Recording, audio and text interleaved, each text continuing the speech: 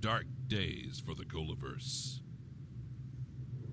A technological terror, Star Wars reference, erased a decade's worth of geekdom. Meanwhile, fans lash out at one another as they find themselves divided by differing opinions. You wrote a thesis with very little actual substance. Your claim that story wasn't built by films themselves is insane. Your claim that these characters lack motivation is bunk. Just because a film presents ideals. What is this generic bandwagon stuff? Then, in the darkness, a voice breaks through the cacophony of trolls, whiners, and Twilight fans. We can geek out together. One upload at a time, the light breaks through. And like a comic book character who dies and returns 2 issues later, the safe place to geek out returns. This is the Geek Out Loud podcast.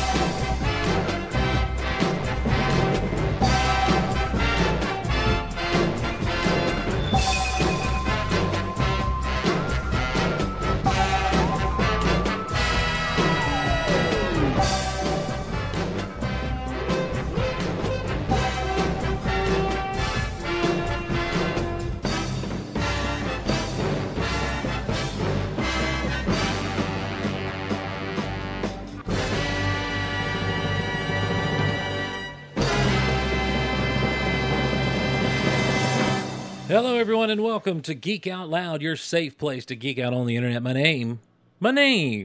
Hi, my name is what? My name is who? My name is Steve Glosson. I'm Steve Glosson. Good to be along with you on this episode, and we got a lot. We got a lot to talk about. We're just gonna have fun tonight, tonight, or this morning, or this afternoon, whenever you're listening. We're gonna have everybody have fun tonight, yeah. Everybody Wing Chun tonight, yeah. We're gonna have some fun. We're gonna do something I've wanted to do for a little while. It's been kind of in the back of my head. Today I just decided that it is now the time, and so let's make this thing happen. We're going to jump into some, just kind of go over. And I'm not a historian. We'll talk more about it as we get into it. But I want to kind of just examine the history of the superhero film, the superhero movie, and talk about where we've come and where we're at now as we're moving forward into just some amazing things that seem to be going on, particularly on the Marvel side of things, and maybe even end up a little bit of speculation of what's next after Avengers: Infinity War and the ensuing Avengers film. But we'll talk about all that as we get into it tonight. Just want to say thanks to everyone right out of the gate for helping us reach $3,580 in the Goliverse Cure Marathon. We raised $3,580. That was, when you do the math, 1420 away from our goal of 5,000. But considering all of the technological difficulties we had and all of the stuff that went down with the websites and the inability to really promote the thing effectively because of all of that, I feel like it's pretty good. I feel like we overcame some odds. So what that means is for next year, it's comeback time. Next year it's going to be all about the coming out swinging and hitting things. So just be ready for next year because we're going to really pump this thing up. So we today I said I'm an idiot and I set the thing up. Wow, someone got in $100 today, but it says the page is no longer accepting donations. $36.80, so $13.20 away. Wow. Okay. I was under the impression this says this page is no longer accepting donations. So I was under the impression that I'd set things up wrong and only, and I put it through today, but I thought that meant through today, but I should have put it through tomorrow. That today being the time of recording, January 31st. So I want to run through just a couple of names and give everyone shout outs who gave, because so many of you gave to this, and I am so appreciative. Not that it does anything for me, but it's just really one of those things that it just makes, it's a good way to kind of kick the year off officially. You know, we're almost through January when we do this. I know because I do it for my birthday, but it's a great birthday present for me, and to do this. And so, just want to say thank you to Michael, High Nip, Shane in Grand Rapids, Realtor Angie and Tinton, and Christopher and Aaron Lutz, Jeff Fawcett, Cal in Arizona, Roth in Wyoming, Dave Atterbury, Brett Coley, Patty B, Mark All, Michael Cohen, who Michael, I need you, buddy, and I've just been scared to call you. So, so if you want to get in touch, go ahead. You know how to get me. And let's see, we're at Jedi Schwa, Mama Lowe, Lori Mora, Elena, Darth Duff, Spider Shan, Jonathan Maples, Mo and Swampy, Kai Charles, Jess Becker, and I'm going through pages here, so it takes a moment. Matthew Marks, Wendy, I don't know who this was, but me at donatingforcure.give.u.cheap.bastard.com. Jeremy Burtz, Lorenzo Yanez, Brian Beatty, Stamball Aviation, Emily Dixon. And then finally on this last page, as it takes a moment to load again, Clark Wilson, Rods Oscar, or Oscar Rods, Scott, Mike, Roth in Wyoming again, who came around to help out the OCD people, Margie Ball, Cool B, and Scott Rifen. So thank you all so much. Thank you so much for donating and giving. There were several of you who did so anonymously, and greatly, greatly appreciate that. 3680, 1320 away from the donations, from the goal. And just want to say thanks to everybody. I really appreciate it. A couple of things that I've realized in trying to get the rest of the Goaliverse up and running again. One kind of major situation is the Goaliverse Wall of Fame. That is for Patreon supporters. And in going away and having everything lost, that meant I lost everyone's superpower. So here's what I need from you who have ever been Patreon supporters. Even if you're not anymore for whatever reason, whether you were mad at me for not fulfilling obligations or whether you just could not afford to anymore, once you've donated once into Patreon, you're on the Goaliverse Wall of Fame for life. You have given your hard-earned money to help keep this thing going, and that means the world to me. And so the very least I can do is put you up on the Goaliverse Wall of Fame and grant you a superpower for life. So if you remember your superpower, if you could just shoot an email to geekoutonline@gmail.com. You don't have to give the full description like I did, but like I do on the Goaliverse Wall of Fame. I will get those up there again. But I want to make sure that I've got and the reason I'm asking you to email is because the work involved in going all the way back to the beginning to get everyone who's ever done it, because there are some from when we started the Patreon a while back who aren't doing it anymore, and that's fine. Please understand that I say that with no animosity or no overt disappointment. That I totally understand. I don't understand why anyone would give in the first place. To be 100% honest with you, I've proven myself to be incapable of fulfilling the obligations that are promised to you, the dear listener. And yet you still continue to give, you still continue to donate to the Patreon, and you saved my life. Like, that's how, look, I feel like an ungrateful louse because you literally saved my life. Had it not been for Patreon, there was about 6 months in there where I don't know that I would have had a roof over my head. And so I thank you all for that so very much. And I mean that seriously. That's not hyperbole. That's not me exaggerating. That is the truth, that I don't know where I would have lived or how I would have lived without Patreon. And you have been a blessing to me as listeners. And so for whatever reason you gave, even if it was just 1 month where you did, please, please, please shoot me an email. Let me know if you remember what superpower you were given on the Wall of Fame so I can get that put back up, because that's important to me to have that there. And I want it to be something I want it to be something that's there for all time as long as the website's there. And I do make this promise that I am backing up the website now on a regular basis so that we never have this situation occur again. Because dang, what a headache it's been and still is. Thanks to those of you who have helped me get the big honkin' shows back and make sure I have those. There are classics. Here's another request to make based on that. For those of you who have old episodes of the Big Honkin' Show, if you have them, I don't need them sent to me. I think I've got all of them now. But if you have old episodes of the Big Honkin' Show still in your possession, in other words, you still have the old files, because you never deleted them. If you want to go back and listen to some, and just maybe email me, just send an email to either bighonkinshow@gmail.com or geekoutonline@gmail.com. If you will send like what episode you listen to, usually it's the date and a title to that episode, and then kind of tell me what was talked about in that episode. And that way, that's going to help me in rebuilding the Big Honkin' Show website to make sure that I have the dates right on those episodes. And I'm able to then have just knowing a little bit. I mean, you don't have to put like, first you did this, then you did this. Just a quick blurb about maybe some of the stories we covered, that sort of thing.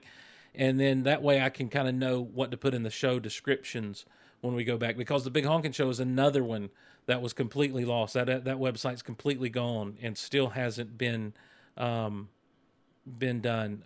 So if you could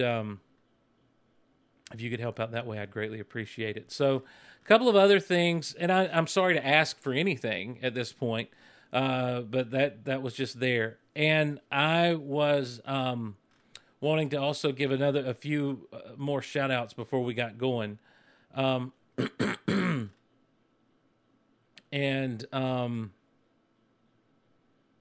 one big shout out I want to give is to Stuffity. Now, this is normally a Disney Vault Talk / Rebel Yell thing.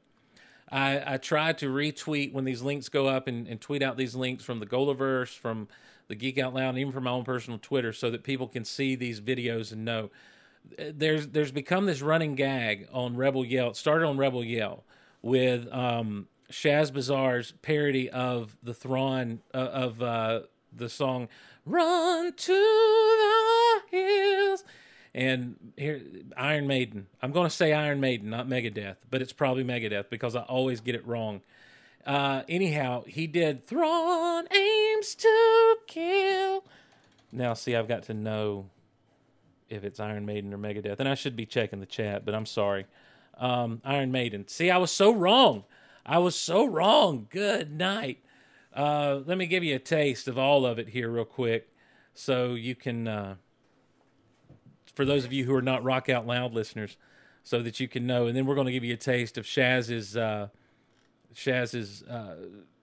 version of it, if I can find it. I wasn't planning on going into this much depth. All right, this is the Megadeth version. Not Megadeth, Iron Maiden. See, I did it again.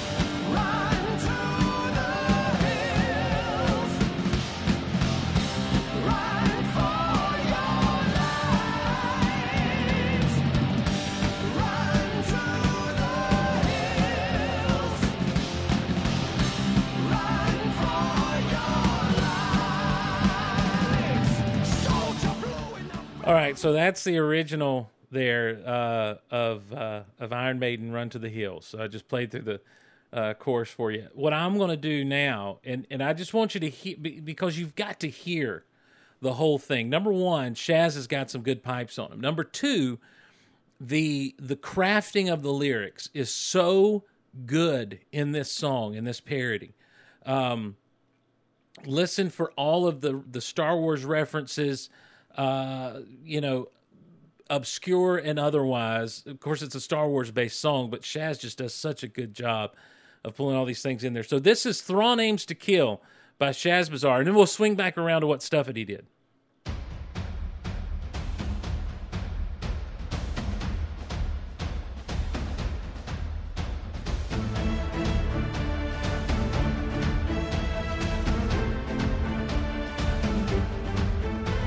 A blue man crossed the galaxy. He studied art and history. We wondered what red eyes could see. At every turn we had to flee. They fought him hard and fought him well, and Sato's hammer had much to tell. And rebels fighting to be free still wondered what red eyes would see.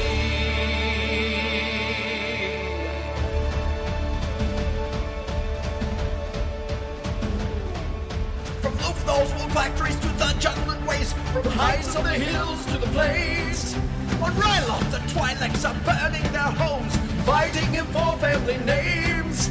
Time and again he keeps driving them back, biding his time till he comes to attack. Thrawn aims to kill. Run for your lives. Thrawn's aim is real.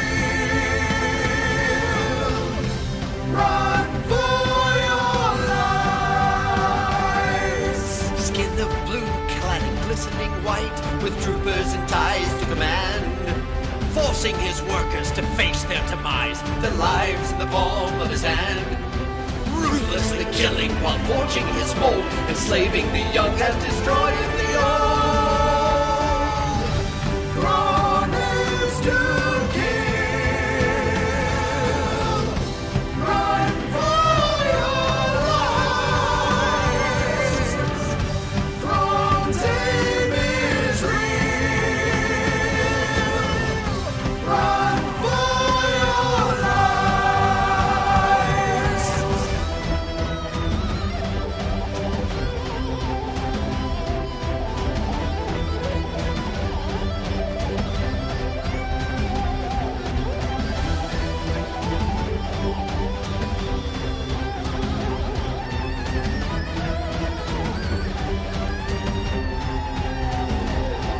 This Chiss had assumed his high honors alone. Power and rank as Grand Admiral Thrawn, for Emperor and Empire, for order and law. He'll crush this rebellion for once and for all. Thrawn aims to kill. Run for your lives. Thrawn's aim is real. Run for your lives. Your stuff. Thrawn aims to kill. Run for your lives. Thrawn's aim is real. Run for your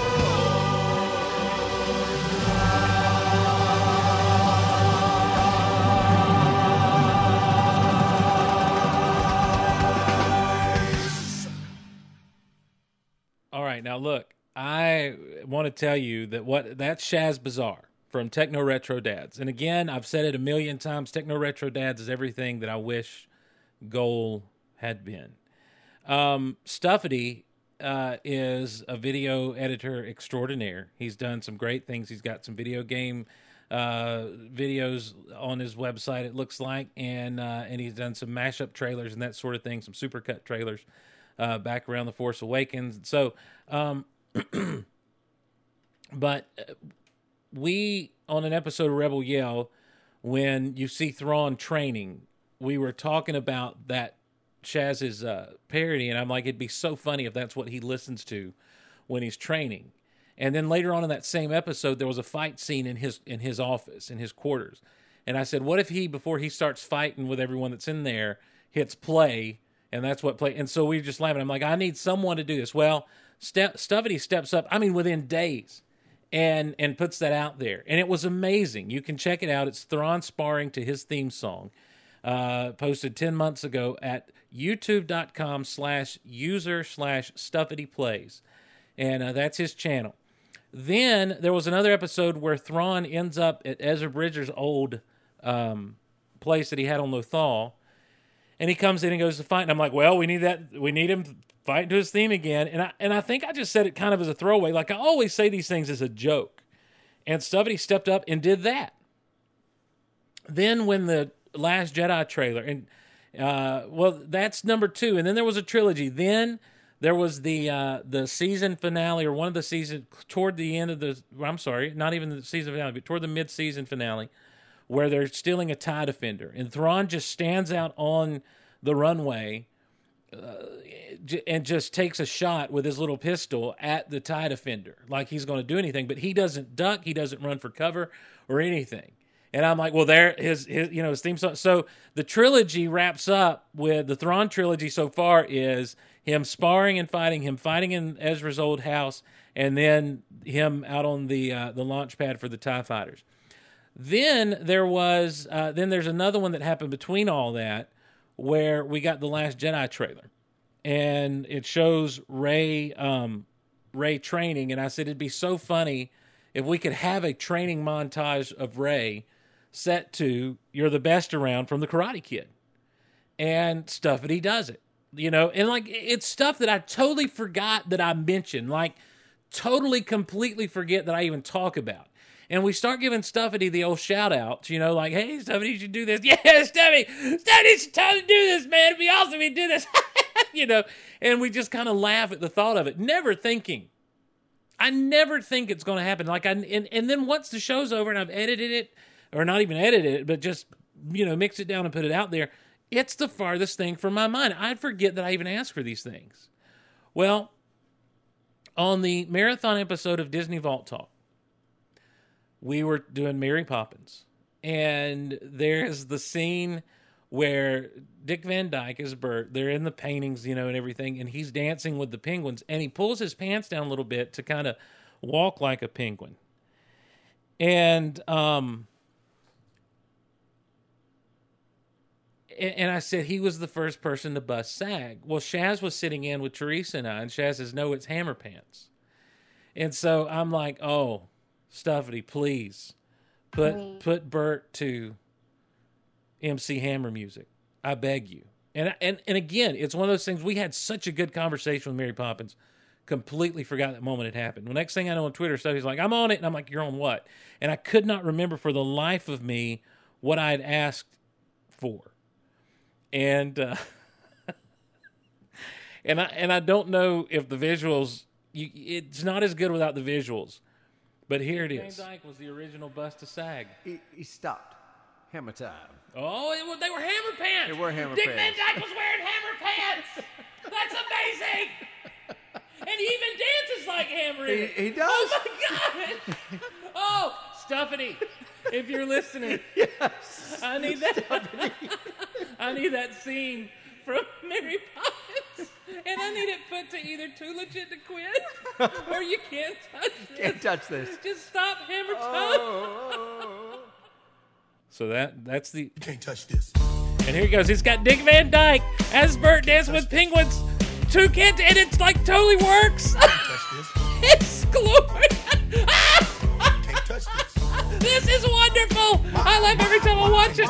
Mavis and Sybil have ways that are winning, and Prudence and Gwendolyn set you are spinning. Listen to this. Delightful, Maud is disarming. Janice? Felicia. Lydia? Charming, Cynthia's dashing, Vivian sweet, Stephanie smashing, Priscilla a treat. Veronica. Millicent. Agnes. And Jane. Convivial company, diamond a game. Dorcas and Phyllis and Glynis are sorts. I'll agree with we jolly good sports, but cream of the crop, dip of the top. Stop. Hammer time. Yeah, that's how we living, and you know can't touch this. So good. Look at my So eyes, man. very good. Touch this. I can't tell you how much you all should just show Stuffity all the love. Go like his videos. Go subscribe to his channel. Give that man all the love you can give him, because he comes through every time better than I could ever imagine anything being. It is fantastic. And so Stuffity, thank you so much for doing that. It's something that I don't have the ability to do. Several years ago, and by several years ago, I mean, gee whiz, 13, 14 years ago, I fancied myself a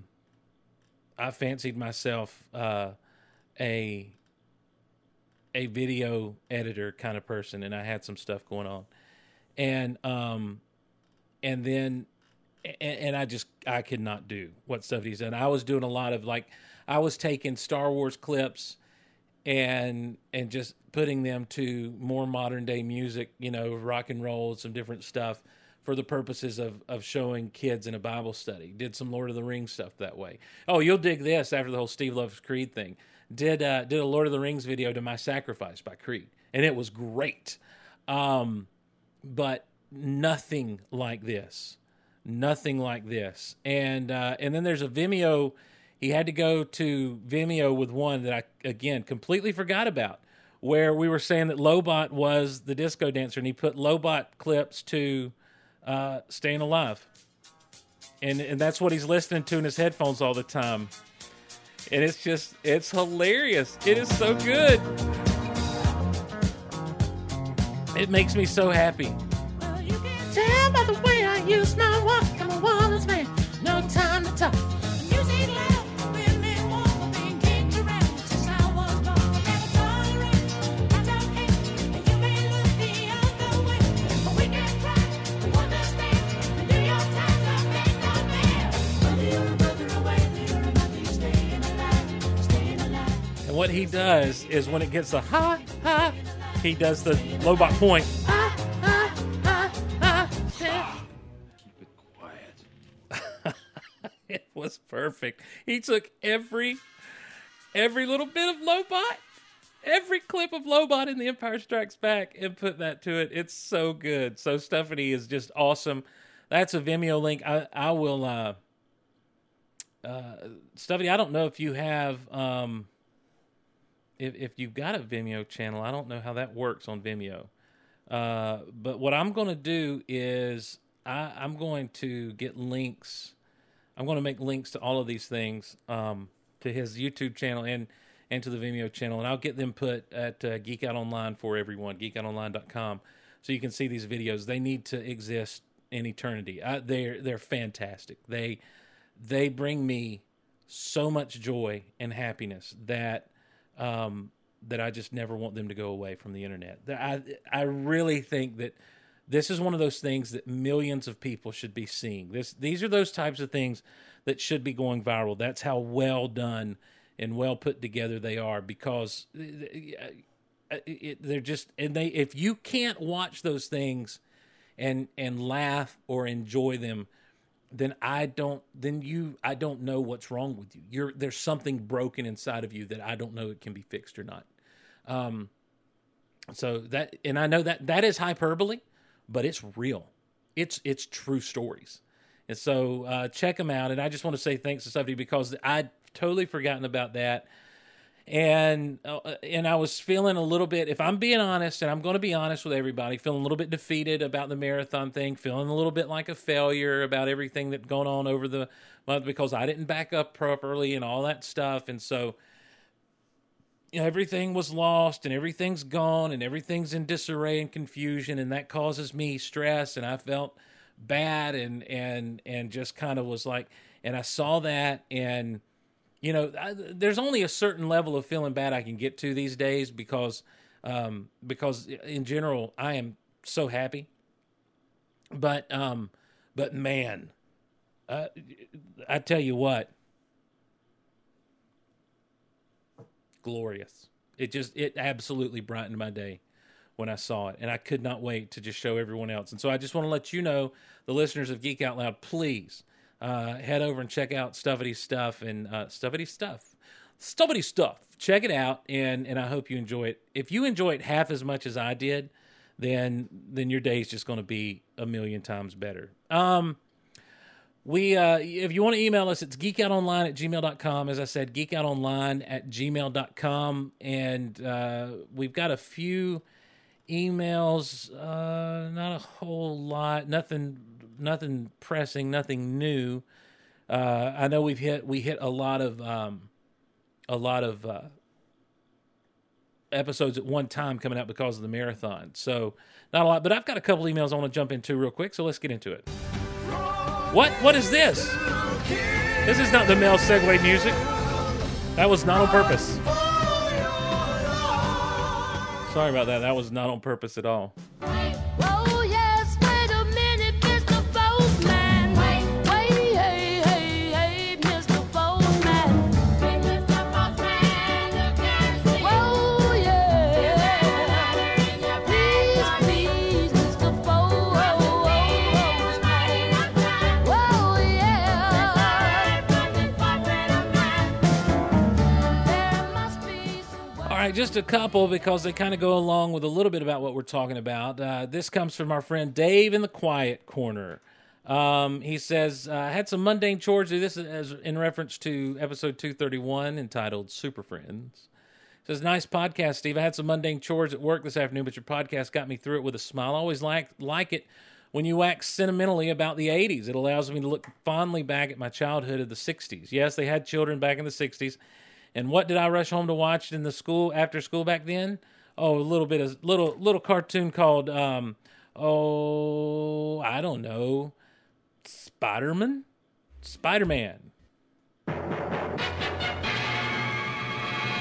And it was in color. Everybody, you know the words. Sing along with it. Spider-Man does whatever a spider can. Spins a web any size, catches thieves just like flies. Look out, here comes the Spider-Man. Is he strong? Listen, bud, he's got radioactive blood. Can he swing from a thread? Take a look overhead. Hey there goes the Spider-Man. In the chill of night, at the scene of the crime, like a streak of light, he arrives just in time. Spider-Man, friendly neighborhood Spider-Man. Welcome fame, he's ignored. Action is his reward. To him, Life is a great big hang-up. whenever there's a hang-up, you'll find a Spider-Man. Yeah, that's a great old cartoon. It used to come on in syndication when I was a kid, and we'd watch it on the weekdays some, and then it kind of faded out, but you can get those now, or they were for a while available on DVD. A lot of great old school stuff. If you've never watched the old Spider-Man, those 60s Spider-Man, there is a certain charm to them, and they very much feel like comic books from that era. And, each episode is self-contained. It's nothing like the 90s Spider-Man where you could turn on Saturday morning and be like in chapter 10 of, some grandiose storyline they had going the whole season or whatever. He says, I was always a DC guy back then, and I still am, but I love the Spider-Man cartoon as well as Captain America. Also, I'm glad you like the new Justice League movie. I'm sure I will too if I can find someone to see it with me. Go by yourself. Be good, Steve, and thanks again. That's Dave in the Quiet Corner, and he says, as a bonus, he found this little ditty. This is a little more obscure, but it's still fun. Captain America Throws his mighty shield.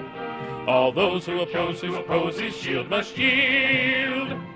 If he's led to a fight and a duel is due, then the red and the white and the blue will come through when Captain America throws his mighty shield. Now, the Captain America cartoon was right up there with, there was an old Hulk cartoon that happened in the 60s and stuff, and they almost looked like cartoons with like a piece of them animated, with a part of them animated, and not really the whole thing like we're used to today. But it was what it was what it was, and it's always fun. And in fact, like when you watch the original Incredible Hulk, when Dr. Banner, belted by gamma rays, turned into the Hulk, and glamorous. When you watch those, you're literally seeing a motion comic, is what they called them in the 90s on on CD-ROMs and that sort of thing, because it literally was like cut and pasted from the comic books. It was Jack Kirby art. There was also a Thor one, Cross the Rainbow Bridge of Asgard.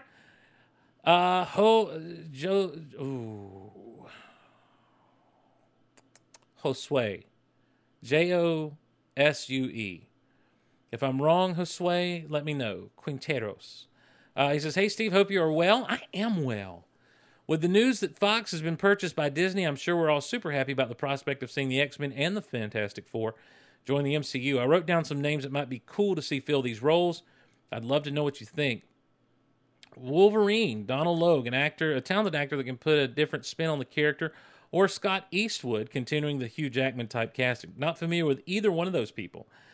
Jean Grey, Jessica Chastain, or Saoirse Ronan, or Bryce Dallas Howard. Bryce Dallas Howard is great. I think she may be a little... Well, of course, Femke Jensen wasn't super young, but I think she may be a little too old if they try to go young X-Men. Storm, Kylie Bunbury. I saw her in a Fox TV show called Pitch, and I liked what she did. Beast, Jordan Peele or John Krasinski. I'd like to see Jordan Peele in the role of the Beast. Rogue, Britt Robertson or Haley Steinfeld. Haley Steinfeld would be good. I don't know who Britt Robertson is. Cyclops, Jared Padalecki. Oh, I like that. He's got the hair for it. Professor Xavier, David Oyelowo. I don't know who that is. Or Terry O'Quinn. Is Terry O'Quinn the guy from Lost? Magneto, Jason Isaacs or Mark Strong? Jason Isaacs. I like him. Mystique, Yvonne Strahovski. Not sure who that is. And Sabretooth, Charlie Hunman. Don't really know who that is. For the Fantastic Four, Reed Richards, Joseph Gordon-Levitt. See, it's funny. I feel like you were skewing a little older on some of these picks for the X-Men, and I feel like you're skewing a little young with Joseph Gordon-Levitt. Of course, I know he's not super young, but I'd like to see someone that maybe a little bit different in that role. Sue Storm, Rosamund Pike, or Yvonne Strahovski. Don't know who that is again. Johnny Storm, Sam Claflin. Not sure who that is. Ben, Garrett Hedlund. I feel like I should know who Garrett Hedlund is, but I don't. Victor Von Doom, Wes Bentley, or Mark Strong. I think what would be neat... Look, number one, as Eric and I talked about on our Pass the Corn episode for the marathon, it's not for sure that this Fox thing is going to go through. It has to be approved by the government and all this because it is such a huge acquisition for Disney. The entertainment arm of Fox and 20th Century Fox is huge. And there's even a hiccup with the Fantastic Four because the rights of the Fantastic Four, Fox was a distributor, and they ended up getting distribution rights from the producer who originally bought the rights to the Fantastic Four, and I believe his name was attached to every incarnation since that unreleased Fantastic Four back in the 90s, and I can't think of his name. There's a great documentary that was a fan... It was a crowdsourced project. It's called Doomed, The Untold Story of Roger Corman's Fantastic Four. And they talked to the guy who actually bought the rights, the producer. They talk about the producer actually bought the rights and how this thing got made so he could keep those rights. And then the deal was originally with Marvel that he would keep those rights, his company would keep those rights in perpetuity as long as there was a project being made. And there had to be a project being made every so many years. I want to say it might have been 10 years. And you didn't even have to make a movie. You just had to have it in production and be able to show that it was in production. it's really, they have interviews with the cast and everybody available really talked on this thing, and it's a pretty well put together documentary with clips of that movie and everything. I have an extra copy. We're going to do something down the road to give it away, so stand by. Not on this episode, but in episodes to come, we'll do some stuff to give that away. But if you get, I'll be honest with you, I'm okay with the X-Men being where the X-Men are. What I'm not okay with is the Fantastic Four being where they are. I think, especially with the Infinity War cranking up, that if this thing can go through within the next year, that Marvel and Kevin Feige said, we have on our docket, our wish list, and just in case we're able to do these things, we have the story ready to tell, just in case we're able to do things with it. So what I'd like to see is the Fantastic Four come into play somewhere in there, because here's we'll talk about it in a minute. I just feel like that if they can get the Fantastic Four, that's a great substitute for where things may end up going, and where things may end up being as it pertains to the Marvel superhero movies after Infinity War is said and done. Because we haven't really, that's one thing we haven't done, and that's one of the things I want to do on this episode, is get into where these things may be going. But so thanks for that, Josue. I hope I pronounced your name right. I'm not really good at stuff like that. I don't know a lot of these names you threw out because I'm not. This is where I have now stepped away too much, I think, from entertainment that does not appeal to me necessarily. I'm not a movie buff. I used to think I was, but I'm realizing more and more I'm not. But what I am is I'm into geeky genre stuff. And I'm okay with that. I've kind of come to grips with that. So I don't really follow a lot of what people are doing in Hollywood and that sort of thing. And if I see something that kind of piques my interest, I'll go watch it and that sort of stuff. But I don't know that I don't know that I'm the man to start naming who should be cast in what. So just being honest. And so I'm sure there are people who are listening right now who are like, Steve, you know this. So why don't you just why don't you, Garrett Hedlund is Sam Flynn. Thank you, Shaz Bazaar. Yeah, I can see him doing whatever he wants. He'd be a great Victor Von Doom. Is that who you said he should be? Because I got news for you. He'd be a great young Victor Von Doom. If they go Victor, but they've got to go Victor Von Doom, and he's got to have an accent. Anyhow, what I thought would be fun on this, I forget what I was talking about. I got lost in the chat. What I want to talk about on this episode is something I've had kind of in my mind for a while. I'm not a historian, and I'm not going to have all the information on everything, but I've done a little bit of looking and a little bit of glancing, and I thought it would be a fun experiment and just something fun to do to kind of go back and see, with Ant-Man and Wasp trailer being released lately. Oh, why don't we talk about that? I'm sorry. Let's talk about this. I just have one question. When Cap needed help, if I'd asked you, would you have come? I guess we'll never know. But if you had, you'd have never been caught.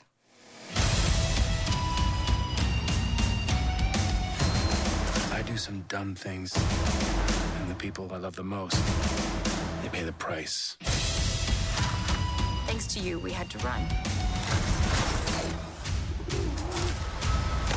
We're still running. Let's go.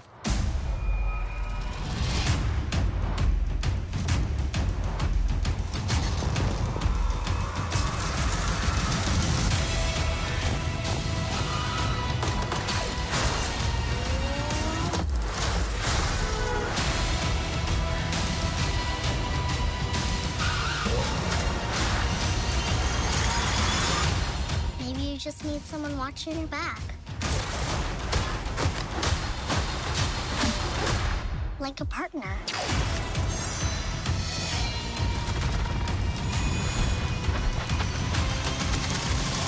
Hold on. You gave her wings and blasters. So I take it you didn't have that tech available for me? No, I did.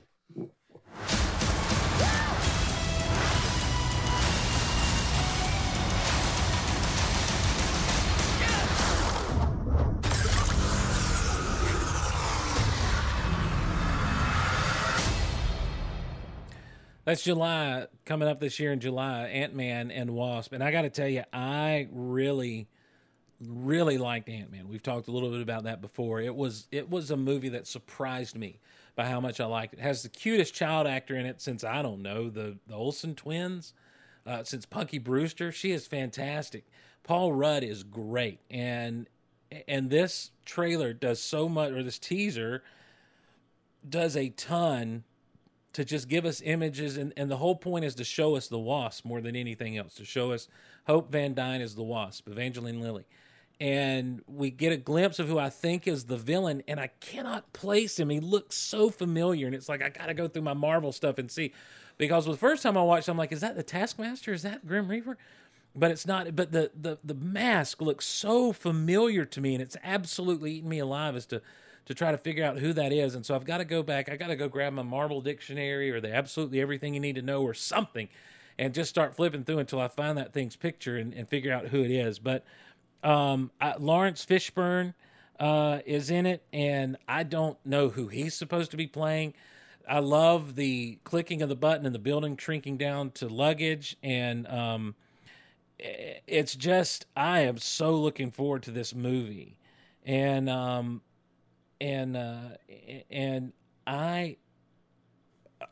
stoked about superhero movies right now. I really, truly am. Particularly, as you know, the Marvel side of things. And Marvel has become a machine putting these movies out. And there are people that criticize, well, they're all the same or blah, blah, blah. I don't think so. I think they do a good job of keeping an in-universe feel, but also making sure to kind of set each one apart as its own thing. And we'll talk a little bit about that as we get kind of into this discussion that I'm now going to try to start for the third time. And it's a discussion about just kind of strolling down memory lane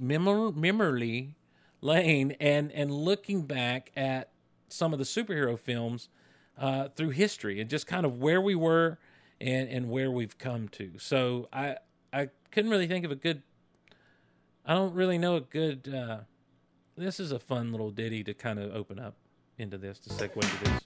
What is going on? What just happened? Here we go.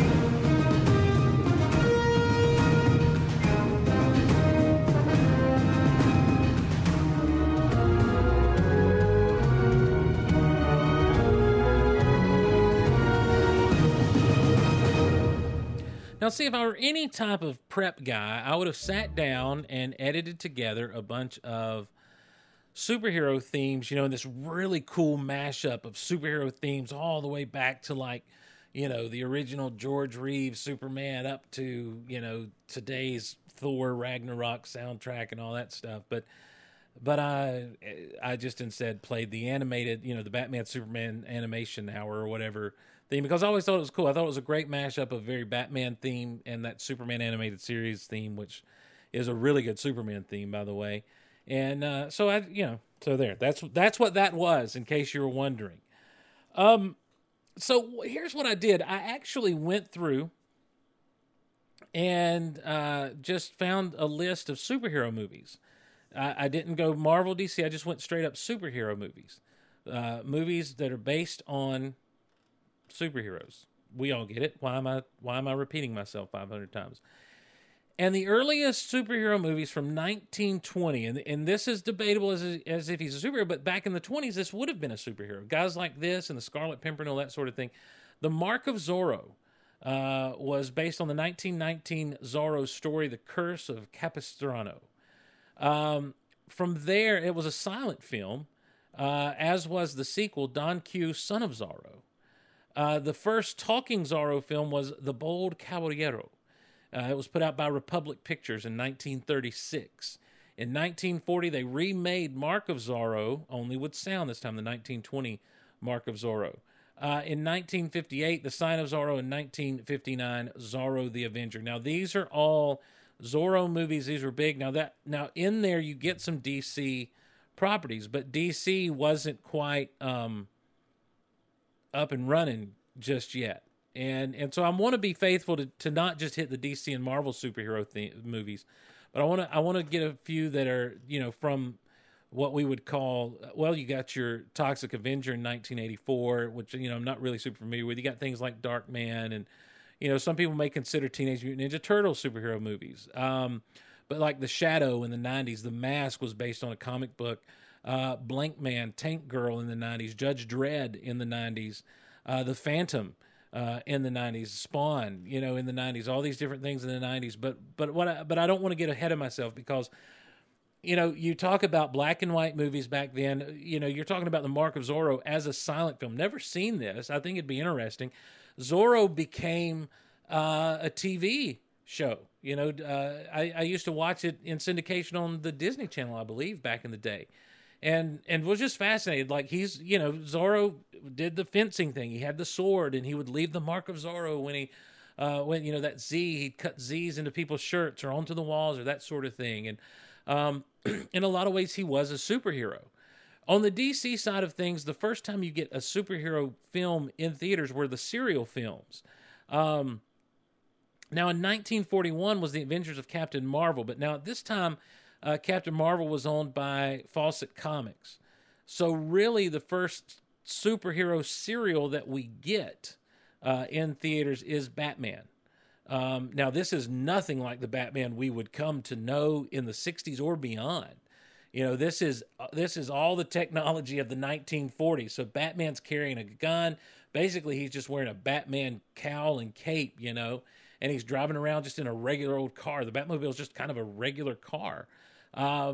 Superman, the Superman serials with Kirk Alyn, the first one would not come around until 1948. In fact, Kirk Alyn was actually billed as Superman. He wasn't credited as Kirk Alyn. He was credited as Superman. And then in 1949, you'd have Batman and Robin. And then in 1950, you'd have the Superman serial, the Atom Man versus Superman, which I believe was where we were introduced to a guy named Luthor. He was a bald, mad scientist, which may have or may not have been a spinoff of Lex Luthor eventually. But the first feature-length DC Comics movie was in 1951. It was Superman and the Mole Men, and this would later also, I think, play out as a multi-part pilot for the Adventures of Superman television show. I may be wrong on that, but so don't hold me to that. So you're in the 1940s and 50s still, and you're dealing with the 1940s and 50s technology. As far as Marvel on the big screen goes, Marvel was known as Timely Comics in the 40s, and they had Captain America. And so there was a Captain America sequel in 1944. This is right in the middle of World War II. Patriotism is all-time high. Captain America's carrying a gun. He's doing his thing, And it was the plot is this. I'm going to read the plot of that original Captain America movie. It's one I've never seen. A rash of suspicious suicides among scientists and businessmen, all found holding a small scarab, gets the attention of Mayor Randolph. He demands that Police Commissioner Dryden and District Attorney Grant Gardner get to the bottom of the case while openly wishing that Captain America, a masked man who has helped defeat crime in the past, were around to solve the mystery. So we're not even getting into the war. We're getting into mystery and solving crimes, in a city. But in the comics, meanwhile, in the comics, you've got, on the cover of comics, Captain America punching out Hitler and that sort of thing. So they're really doing limited stuff with what they've got going on with their characters back then, and they have to, it's the 40s, it's the 50s. This is where Superman in those original Superman serials was actually animated. When he would up and away, it wasn't a man flying, it wasn't a man on wires. He was animated. They would just animate him. When you get to the 1951 Superman serial, you're talking about George Reeves, who, I would encourage everyone to give the old Adventures of Superman a shot. George Reeves did a great job. George Reeve. Oh, my Lanta. What an idiot. Come on, Steve. Get your stuff together. It's Christopher Reeve and George Reeves. Yes, I'm right. Okay. George Reeves does a fantastic job of being Superman, but also Clark Kent. And what we see in these 1950s movie and then the series is mild-mannered does not mean weak and clumsy. It just means mild-mannered. It just means a decent guy who kind of keeps to himself and does his thing. He's got his friends and his buddies and all, but there's nothing really outstanding about him. And that was the great thing about Clark Kent, is there was nothing particularly noticeable about him. He was a reporter, and he wasn't an inept reporter. He was a good reporter. But when Lois and Jimmy got in trouble, or when there was a problem that Clark Kent couldn't handle, guess what? This is a job for Superman. And, you know, the story is famously that they put him on a wire and the wire snapped and he kind of hung there, and then George Reeves refused to do wires again. So he would come and he would jump out the window, he would bust through walls, and then when they wanted to show him flying, he was basically laid out on a board with his hands in front of him. And you had the screen behind him with the clouds going by and everything. The stories are what make that series, not the special effects. It's one of the first television shows to be filmed in color. Or in season 2, I believe, is when that began. Maybe season 3, but don't hold me to any of that. But people would thrill. They thrilled to this character. And here's what's really interesting, is from that moment on, with the George Reeves Superman, and even with the serials, you know, the Superman serials and the Batman serials, from that moment on, you don't go a decade without some type of superhero movie in that decade. Well, you know, not just based on a comic book, but a superhero movie. So in 1966, you had Batman, which we all know that's a send up and everything, and it's related to the Batman television series.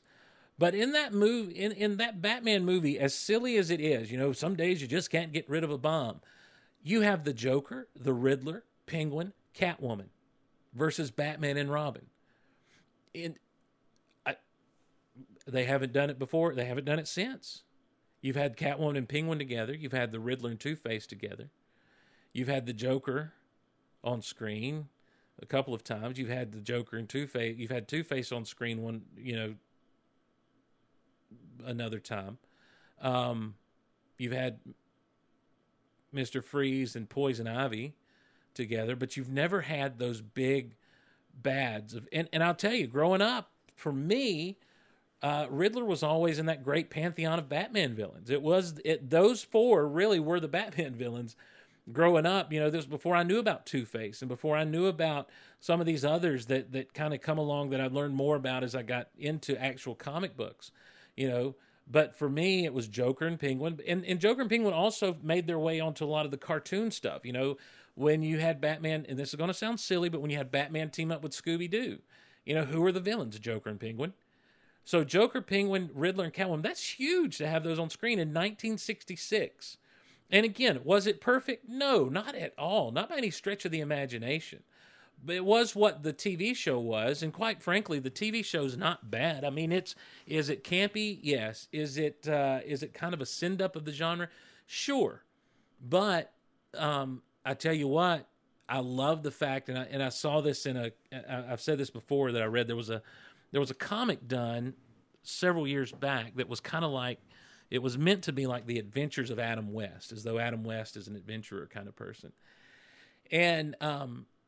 And he's kind of bemoaning the fact that the world has gotten so dark and so cynical. And he's like, you know, now they want a Dark Knight.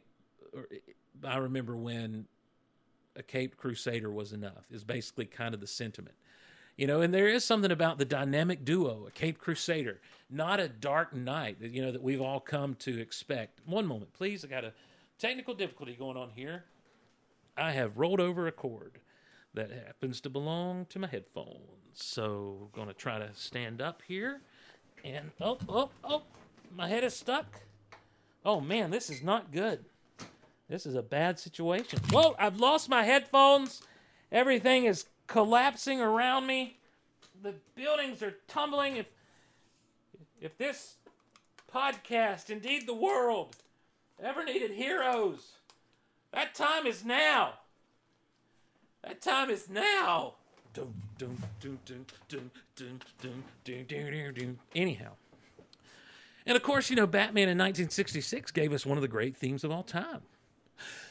Na na na na na na na na na na na na na na sock. Pow. All that good stuff. So you'll never hear, and when I was stupider, and by that I mean young and dumb, particularly after around 1989, I was into comics and loved the 89 Batman. We'll get there in a moment. But I was the one who said, well, this old Batman is stupid. It doesn't get better than this, though, in a lot of ways.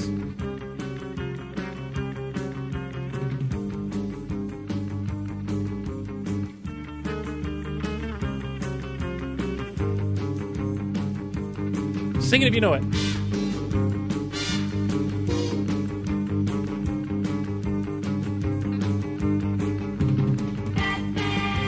Oh, the words are easy. Come on. Batman and Robin. Batman.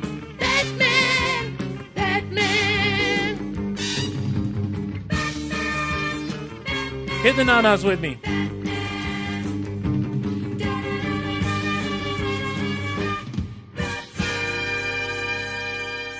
So that's 1966, and now look, at this point, we've not hit Marvel. Marvel has done some cartoons. Marvel was really into the cartoons in the 60s. They, as far as films go, though, there was really nothing from them for 42 years between Captain America being on the big screen and in 1986, Howard the Duck was be the next Marvel property that was on the big screen. However, what you did have were television shows. They did, as I said, the cartoons. They did, in the 70s, you had the Incredible Hulk. They tried to get a Spider-Man show up and running. They had a Doctor Strange pilot that never went anywhere. But on Saturday morning, Spider-Man and His Amazing Friends, you had an Incredible Hulk cartoon. You had the aforementioned 60s Spider-Man cartoon.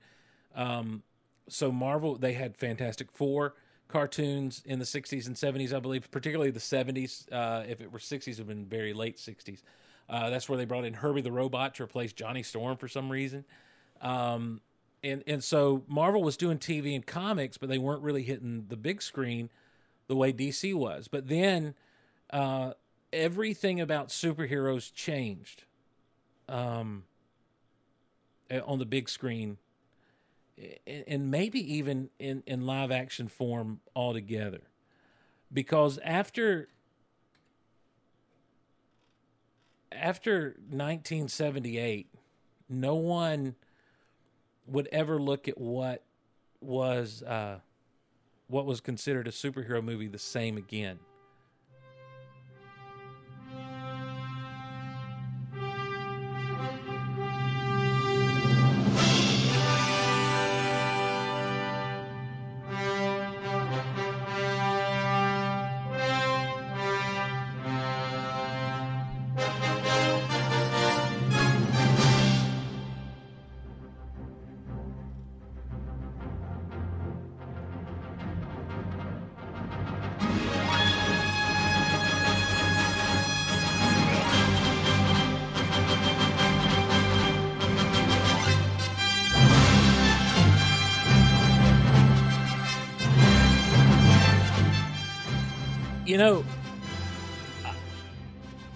Everything about Superman the movie up until the very end is almost perfect. I know I just really put over George Reeves as Clark Kent not being bumbling and that sort of thing, but by 1978 we were living in a more cynical world. Star Wars had hit in 77, and and so the way people looked at what movies could be had changed. And when you get to 1978 Superman, you've got a world that looks at George Reeves and Superman and says, well, how can no one not know that Clark Kent is Superman? So Christopher Reeve comes along, and he puts that really nerdiness to Clark Kent when he's out at the Daily Planet.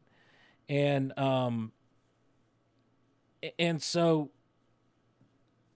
then he becomes Superman. There's a great moment in Superman the movie, and I've talked about this a million times on this show. But it's after he and Lois fly. And you know what? I take that back. Probably outside of... I don't like the whole can you read my mind sequence with them flying. It goes on a little too long for my taste. But once they get back from flying, he drops her off. And he leaves, and there's this great effect where the camera never cuts away. It's all done in one shot. She says goodnight. He flies off. The camera follows her into her apartment, through her apartment, to the knocking on the door, which happens to be Clark Kent on the other side of the door. All in one shot. So it appears that Superman has flown off and in great super speed turned into Clark Kent, put on his Clark Kent garb, and is there. And it's fantastic. So Lois goes to get ready because they were supposed to go out on a date, I guess, because Clark's like, by golly, I'm going to show her the best time of her life.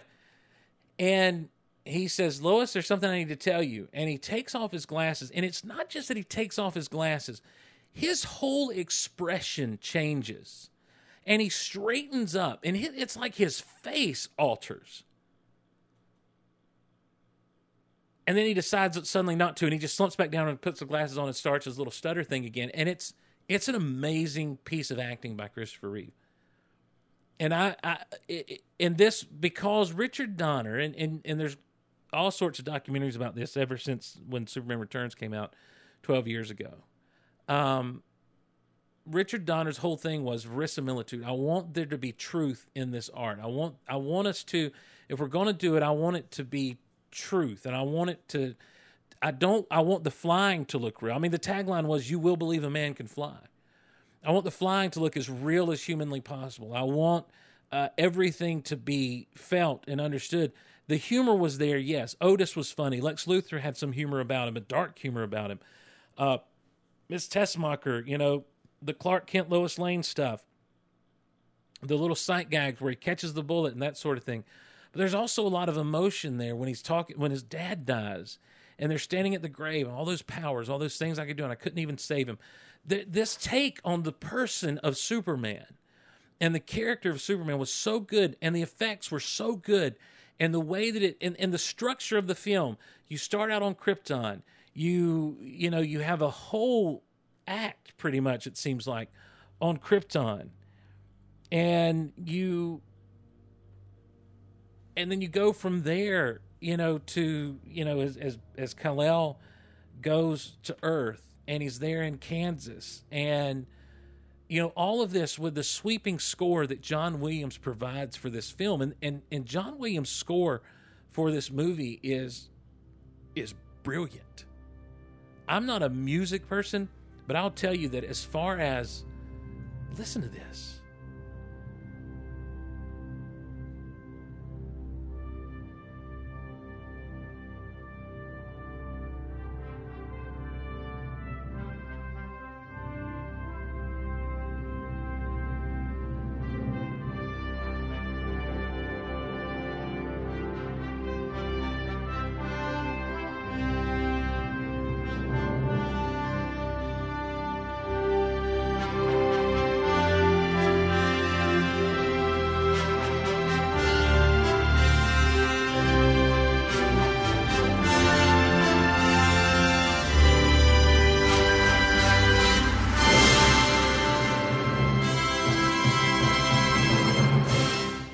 So, yeah, I mean, and that's on that's the Krypton fanfare, of course.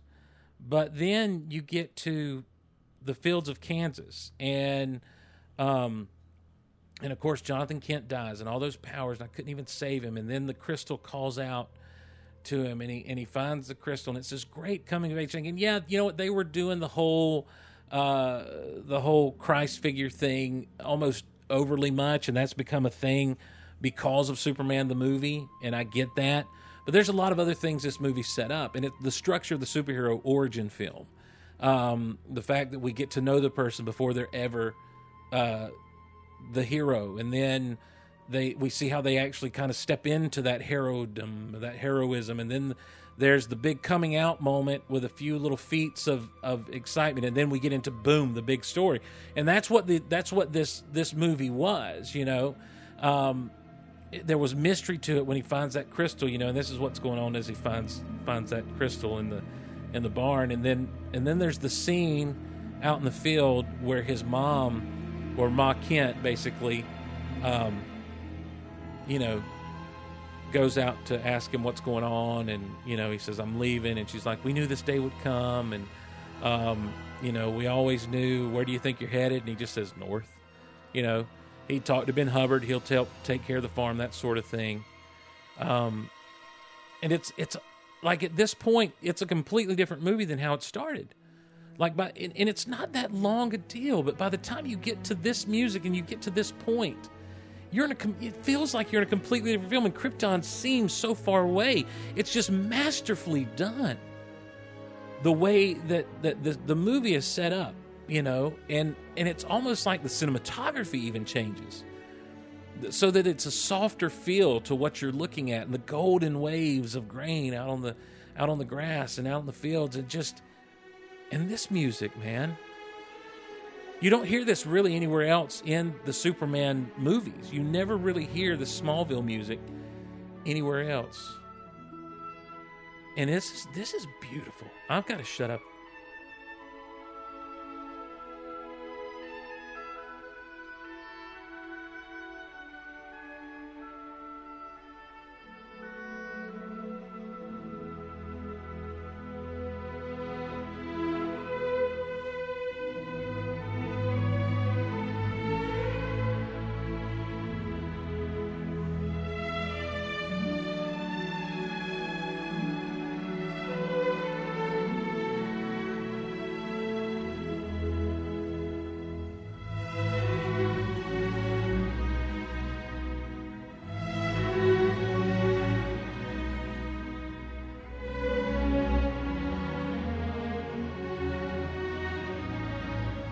Now it'll swell up in a minute. I mean, and this sounds like classic John Williams. I mean, you can hear this style of music in Indiana Jones, like at some of the quieter moments, and in Star Wars, and in all of his stuff. But it's just so wonderfully done here.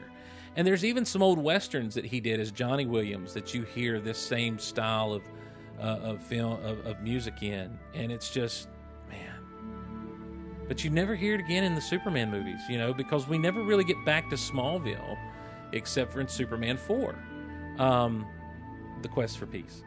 But this is just, man, I just love this piece of music, especially as it swells up here. And, you know, as they stand together out on the fields, just looking out and kind of saying their goodbyes. You know, he's saying goodbye.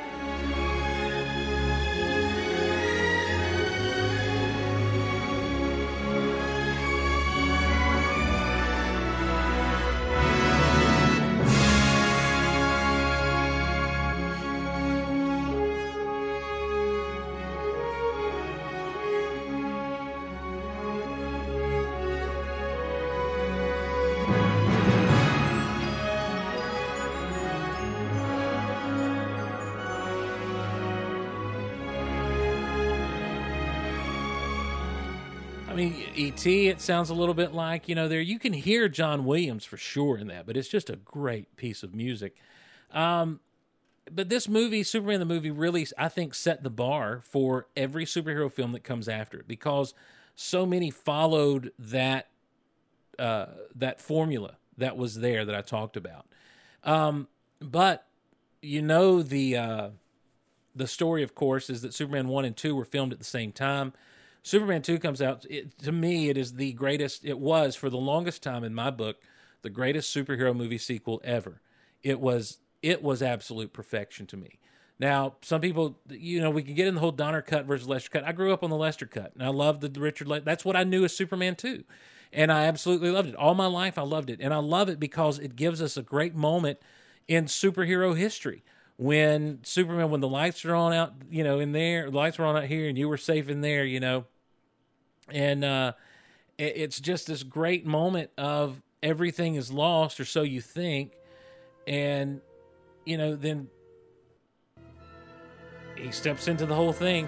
Now, at this point, this is Ken Thorne using John Williams and Ken Thorne did a great job in Superman 2 and 3 of taking John Williams' music and using it to good effect, especially the Fortress stuff.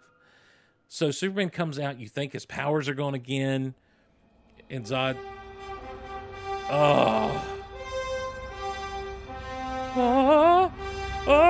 I love it so much. And the fight is so good. The fight they have in Metropolis, and then they get to the Fortress of Solitude, and it's all kind of weird because of the weird powers and stuff. But the fight in Metropolis is so good. And I know it's a 1980 movie, but it's still just really, really good stuff. And it really, you feel like it's almost a false start for superhero movies at that point. Because you feel like, well, it'll never go away. It'll always be this good. Swamp Thing in '82, I vaguely remember watching Swamp Thing when it came on TV. It's not one of my favorites. I'm sure it is someone's favorite movie, but I can't speak about it. What I can speak about is seeing Superman 3 in the theaters in 1983 as a 6-year-old kid and being scared when the woman turned into a robot at the end. What a weird movie. But there is still, the thing about this is, it was Richard Pryor. It was Richard Lester directing. Richard Lester was, he'd done several films. He wasn't just the Superman guy. Richard Lester did, I believe he did the Three Musketeers films. And the Four Musketeers for the Salkinds. He Butch Cassidy and Sundance the early days, is something he did. He would later in 1989 do The Return of the Musketeers. He was not an unaccomplished filmmaker. He did A Funny Thing Happen on the Way to the Forum back in the 1960s, that sort of thing. So, but he brought there was not quite the strict adherence to verisimilitude that Richard Donner and company had. Even though, when you see that Donner cut, you can kind of see where, well, you didn't quite have it, that sort of thing. There's a few things that you kind of ignored. But Superman 3 was, it was almost a return to camp in a lot of ways. But it was because they wanted Richard Pryor to be funny and to shine the spotlight on him. I think, and I don't know if this is apocryphal or not, but I think Richard Pryor didn't want to be funny. I think that he kind of thought he was going to go and either be a bad guy or be like Superman's sidekick or something, and he ends up kind of being this dorky guy. But he does great, and there's some great funny moments in it. But there's also that moment where Superman fights himself. He gets the weird, messed up kryptonite, and he becomes evil, and then he splits into two out in the junkyard, and they have that fight. And there's that great moment where he opens his shirt and he's all clean again, and Superman's back, and he fights the good fight and all that stuff. 1984 brought us Supergirl from the Salkinds. Supergirl's not a bad movie. I just think that people don't know what it was. I think that when people watched it back then, they weren't quite able to get behind it. I remember, I still like it okay. It's definitely a Salkind film. It definitely has that feel. It definitely has all that. The music of Supergirl was scored. Oh my gosh, I always get them too confused. I need to find out real quick, and make sure I get it right. Who did the music? Was it Goldsmith? Was it Jerry Goldsmith that did the music? Yes, Jerry Goldsmith. And and he is one of those accomplished. Lord, his credits. This is not a bad superhero theme at all. Listen to this.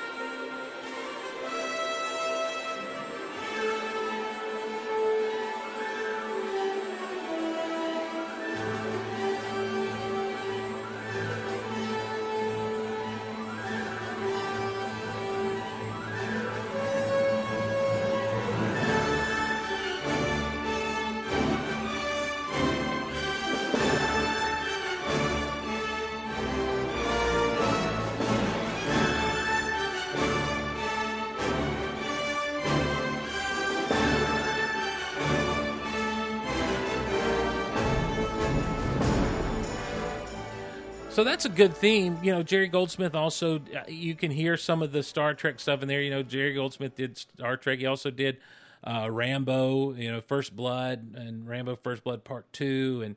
And so, you know, he did a few Star Trek movies. He is so much more than that, and I apologize for not going through his. He's a composer worth like walking through his stuff, like on an episode, doing a Jerry Goldsmith episode, because it's that good. His stuff is that good, and he was that accomplished as a composer, as a film composer, and that sort of thing.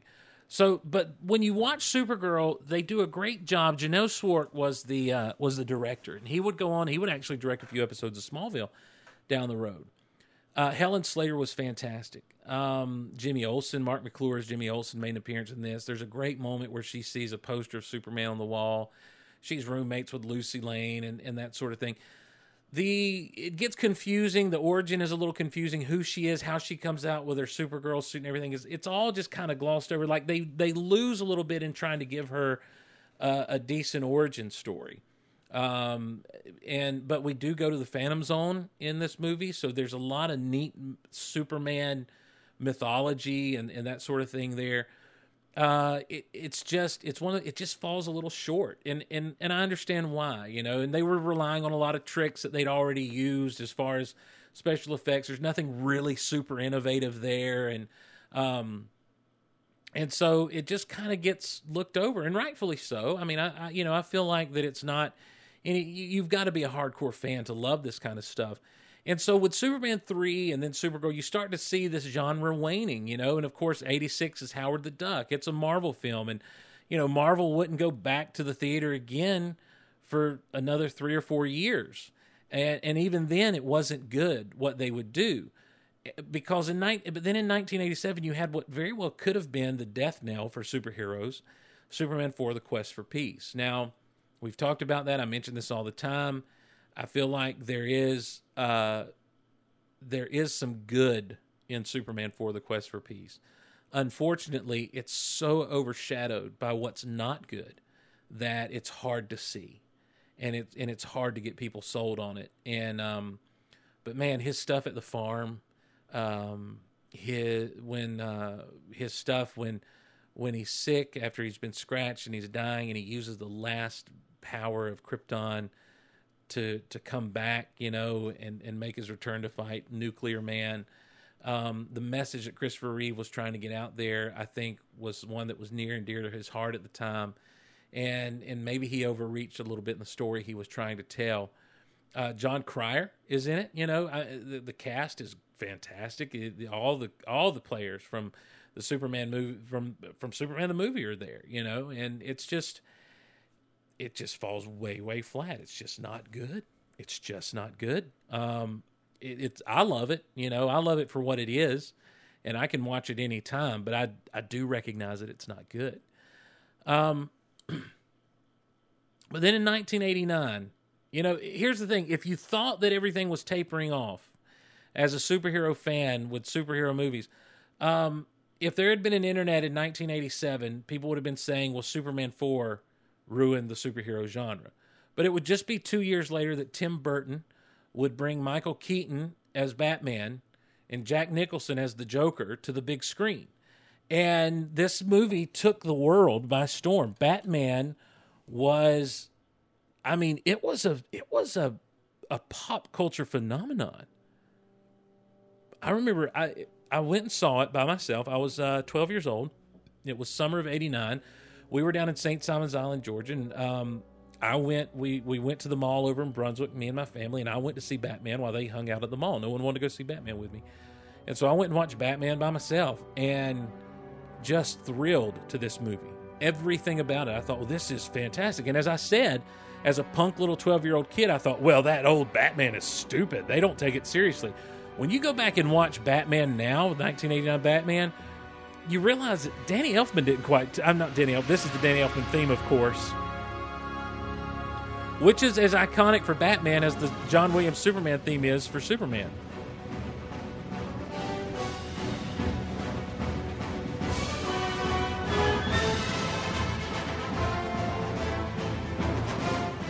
But you realize that Tim Burton didn't really take Batman seriously. He so wants to focus on the villains in these movies that Batman kind of gets overshadowed. You have kind of that formula that was laid out in the original Superman, but they don't really get back to that for a little bit in superhero movies when they start kind of being successful again. Which, not that this was unsuccessful. But man, Jack Nicholson as the Joker was great. It's like Jack Nicholson got to play in a way that he hadn't got to play in a while. Michael Keaton, I remember even as a kid, because I knew Michael Keaton as like Mr. Mom and a couple of other little funny roles. I knew he was a comedian, and I remember asking my older sister, I'm like, do you really think he can play a serious role? And she looked at me and said, do you think this is a serious role? Like, just like that. And I'm like, what do you know? Yes, it's a serious role. Who do you think you are? Of course, though, but you also had the Prince soundtrack that went along with it and everything. So, but it was a cultural phenomenon, was this Batman movie. And it, of course, spawned several sequels. Now, on the Marvel side of things, they're trying to kick in again now. And they released The Punisher with Dolph Lundgren. And it went direct to video in the U.S. And it got a limited theatrical release around the world. But, y'all, it's not good. It's not. It is an 80s action. You could have called that anything except The Punisher and changed, like, the player's name so it's not Frank Castle.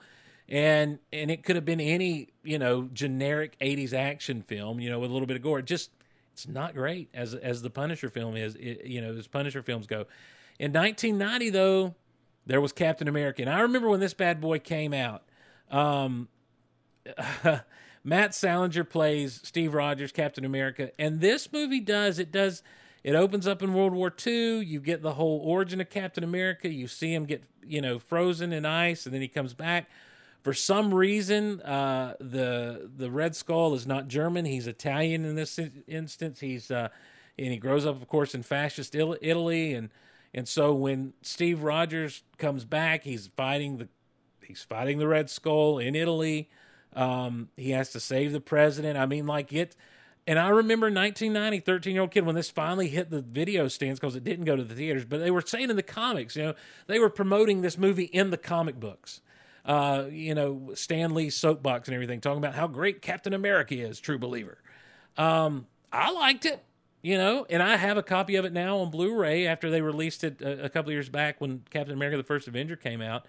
And I mean, it's a movie I'll still watch to this day every now and again. It's one of those quaint kind of things, that just is.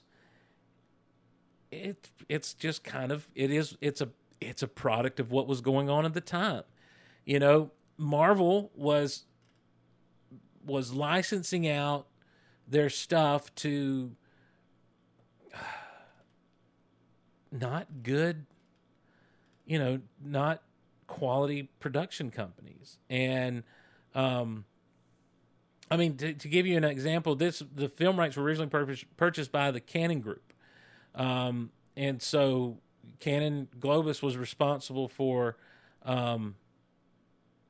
Superman 4: The Quest for Peace and a lot of other bad movies. They made intentionally cheap bad movies. Breakin'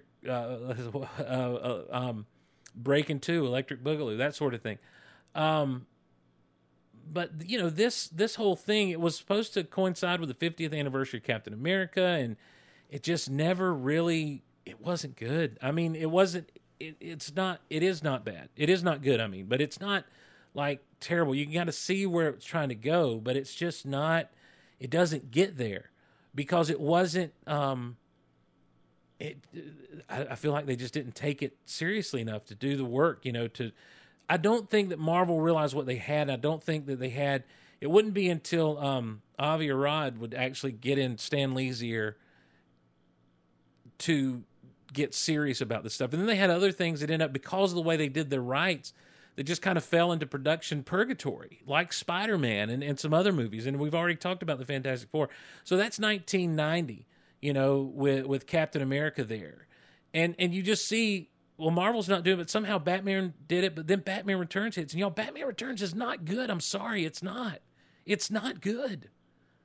It's not. I tried to watch it, and it's not good. I like Batman Forever in 95 better than I like Batman Returns. And Batman Forever is when we hit the Joel Schumacher, let's do everything blacklight and all. But Joel Schumacher was also a fan of the original 1960s Batman show and that movie. And so he's trying to do a throwback to that in some ways, especially when you hit 97's Batman and Robin. So Marvel in 94, they've got the whole Fantastic Four debacle, which was a whole thing. That movie was made, and Roger Corman was given $1 million, and I think he even put some of his own money in, to make this movie just so the people who bought the rights could keep the rights to it. And it was never meant to see the light of day. It got leaked out to the masses and started getting passed around on tapes at conventions and everything. And so, now you can buy a bootleg copy, but that's all that's out there, bootleg copies. What we need is for a real legit Fantastic Four movie to come out and fire people up so they can release this thing on like a proper DVD, Blu-ray kind of thing.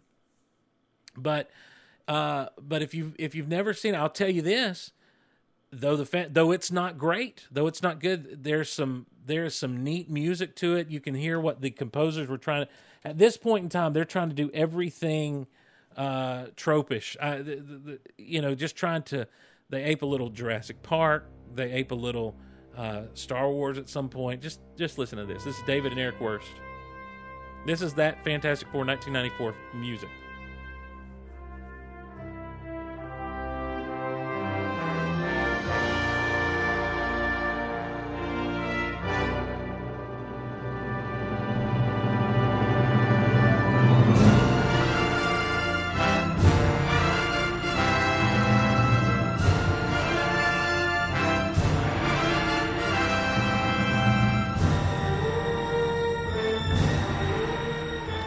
So that's the main title themes as they're coming on. I mean, you can hear. I mean, like they're trying to be a super, and it works. But this movie, for as bad as it was the most faithful to the comics of any of these other incarnations that have come out. If I'm being honest, here's the Doctor Doom march, by the way.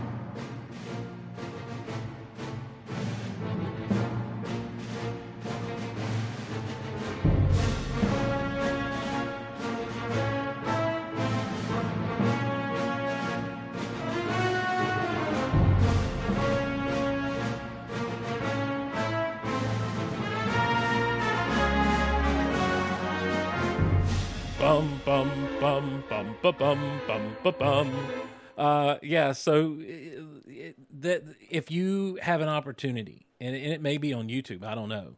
If you have an opportunity and can stand it, watch a little bit of the 1994 Fantastic Four film. You'll be glad you did. In 1995, Batman Forever comes out. Jim Carrey was on a roll. Val Kilmer plays Batman. Of course, Chris O'Donnell comes in as Robin.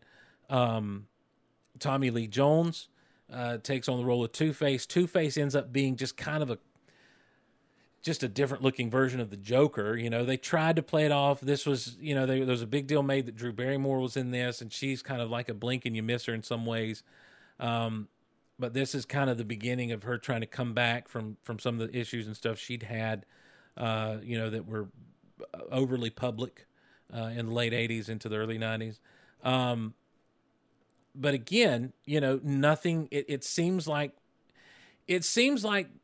that superhero movies, you might have a spike here and there, but they're gonna be basically the B movie genre forever.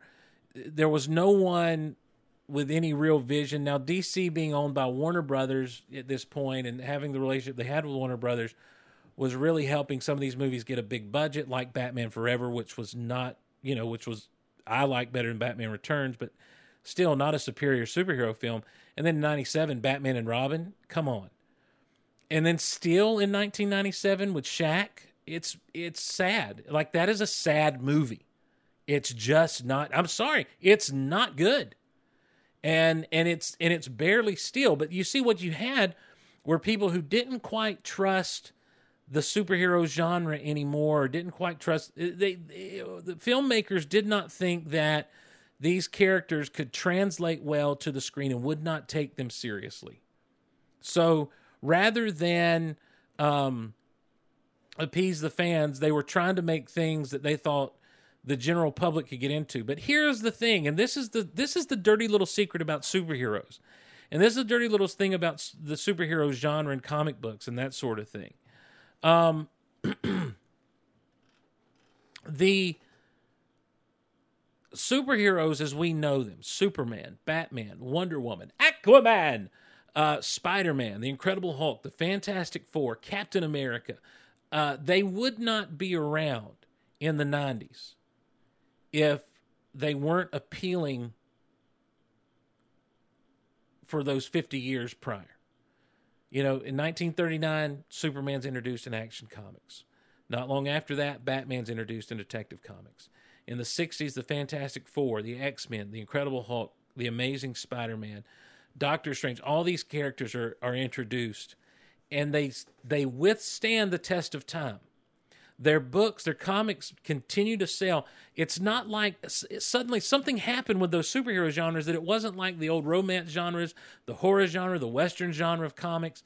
These things lasted, and they continued to sell and continued to make money for these companies. Not only the books, but then they were able to spin off into cartoons and stuff. And obviously there's an appeal to kids there and all of these things. But there's also something, I mean, you had a successful Incredible Hulk television show. That show was successful. It ran for 4 seasons. That's a successful TV show by all accounts. There's something that within these characters strikes the psyche of the nation, that strikes the psyche of pop culture. They get in the zeitgeist and they lasted. And they become almost America's mythology in a way. They become the legends of America. And so, but what the movie companies weren't seeing was that if they would take these properties seriously and be as true to the characters and be as true to the mythos as they could, in the same way that the 1978 Superman the movie was successful, these movies would have continued to be successful.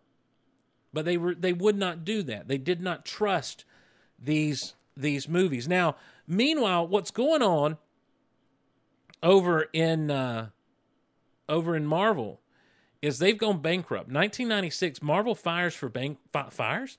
You fired. They file for bankruptcy. And so now, you know, they have to pull themselves up out of that quag to basically turn things around. Joe Quesada steps in as editor-in-chief on the comic side of things. And he really, I remember in 96, you know, the Clone Saga over in the Spider-Man comics had been a mess. People hated it. It had gone incredibly terribly. And Joe Quesada came out and he said, yeah, we're sorry about that. That was not good. And I just remember being blown away that this guy was saying this was not good. I'm like, who does that? That's not what Stan Lee did. Stan Lee used to say, this is the greatest thing ever, True Believers. But Joe Quesada said, you know what? We've made a lot of mistakes, and we're going to try to fix that now. And to his credit, man, Marvel turned it around. And he did some innovative and creative things with Marvel. Now, the Heroes Reborn and that sort of thing was kind of weird, but it was still trying new stuff. And they were continuing to go. On the flip side of that, as I said, Avi Arad gets into position at Marvel, and they begin to source out these properties. You know, again, some of them already had done so, but they began to license out these properties to serious contenders to start really kicking things in. So it is, in 1997, Batman and Robin is basically the death knell for the superhero genre. Or so everyone thinks. And this is where, to me, superhero movies start to get really interesting. And it's because of what Avi Arad and company did with the licensing rights for their properties. Now, no one has come along yet with this vision of a shared universe. In Batman Returns, Bruce tells Dick that when he goes to get on his motorcycle and ride off, he's like, you need at least gas up. You can't even get to Metropolis on what you got in that thing. And you're like, oh my gosh, he said Metropolis. This is amazing. What if Batman and Superman were in the same movie together? This could be great. And then in Batman Forever, you know, there's the throwaway line, this is why Superman works alone, you know, and it's made as a joke, but he mentioned Superman. And you think that's as good as it could ever get. So you're not even thinking about crossovers and shared universes and everything. Oh, that happens in the Spider-Man cartoon, or that happens, back in the old Spider-Man and His Amazing Friends. That's a Super Friends thing, Batman and Superman have been together on the TV a little bit, here and there, but we're not. This could never happen in live action. So we're not even thinking that, and neither was Marvel. They're just thinking we've got to start making money off of these properties. We've got to start licensing out these properties to film companies that are going to take them seriously and make us money off of these things. So into the theaters sneaks Wesley Snipes in 1998. New Line Cinemas slips in Blade. Now, unless you're a hardcore comic fan at this time, you don't know that Blade is a comic book character. You just think it's a vampire killer movie. And it's not bad. It's kind of gory, it's action-packed, it's rated R, it's not, it's not super big budget. It had a budget of $45 million. It made $131 million, so it's successful. It's made back almost 3 times what, it almost tripled its budget, and what it made back. So something was done right. It's commercial success. And unless you're a real hardcore, like I say, at this point, comic book fan, you don't quite get that Blade is a comic book movie. So, but it hits, and it hits well, and that's all Marvel needed. That got their foot in the door. So now Fox has the rights to X-Men. And I give credit to Blade for keeping the superhero comic book genre alive on the big screen. But it's not until the year 2000 when Bryan Singer's X-Men comes to the screen. 20th Century Fox is the distributor. This is where the world was introduced on a huge stage to Hugh Jackman. Of course, the cast is actually pretty amazing. Patrick Stewart in a role that he was obviously born to play. He's Charles Xavier. Ian McKellen is Magneto. Halle Berry is in this thing. She is, at this point, a sought-after actress in Hollywood. People love her. Famke Jensen, who's a great actress, is in this thing. James Marsden, Rebecca Romaine Stamos, Ray Park, who for Star Wars fans like me knew as Darth Maul. He comes in as Toad.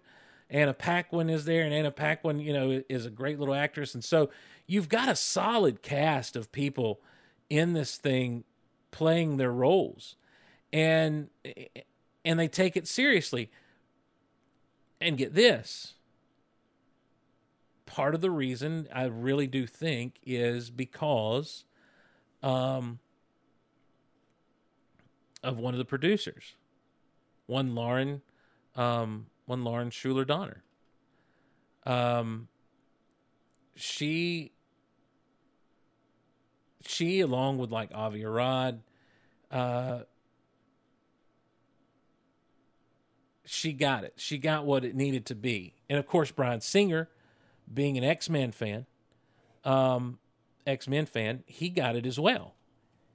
And they put together a solid movie on not the biggest budget in the world.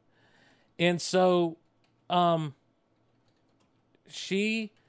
did this thing, and before you know it, people are kind of like, "Hey, now, what's this all about?" But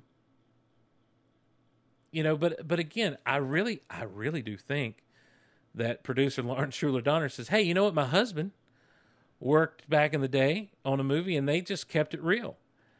Now, they still didn't fully trust the superhero genre at this point. And I remember a lot of people complaining about, let me get this, $75 million to make almost $300 million, $296 million at the box office.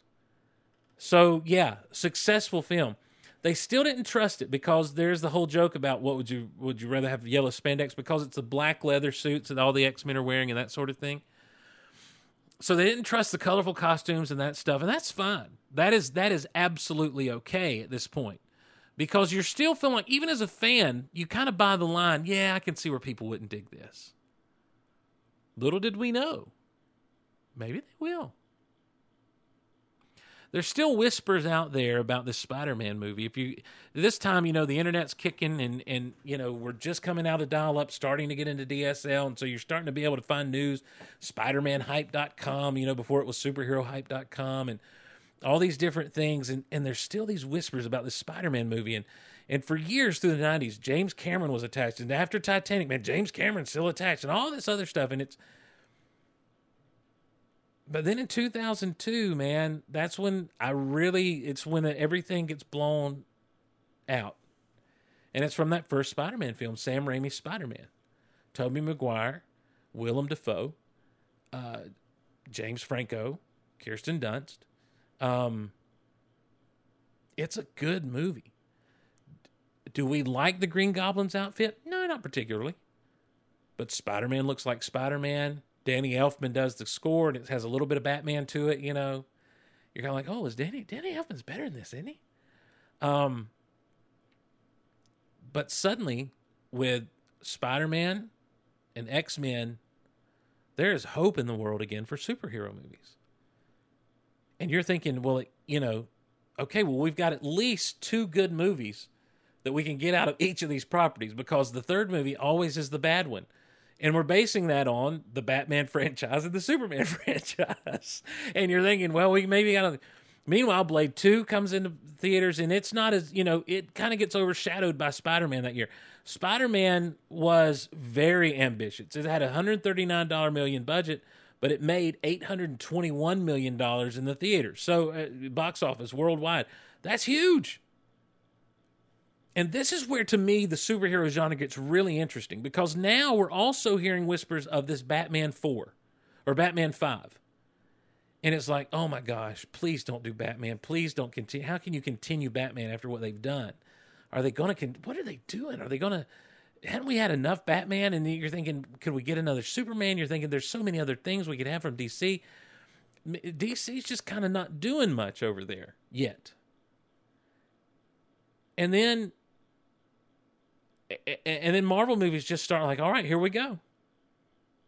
So in 2003, you get Daredevil. Very mixed reviews on Daredevil. And again, it's a lack of trust of the material. Daredevil suffered very badly from editing. I think Ben Affleck was fine as Daredevil. This is obviously a character that he liked and enjoyed, and I think he played it well. Jennifer Garner may not have been the greatest choice for Elektra, but I don't have it. But you're not going to get me to talk bad about Jennifer Garner. I think that she did fine for what it was. What was it? Colin Farrell as Bullseye was creepy and weird. Michael Clark Duncan as the Kingpin was inspired. That was an inspired casting because of how big he was, and he towered over everyone. Michael Clark Duncan was just great as the Kingpin of crime. And now we're in this world where it's like, okay, I see what they're trying to do. I see what's kind of happening here. And also remember, Spider-Man had, they say that a hero will save us. I'm not going to stand here and wait I die. So Daredevil had to have the Evanescence song. And you thought, okay, all these superhero movies now are going to have a pop song to go with them. But then also in 2003, X-Men 2 hits. And X-Men 2, I've not watched it in a while.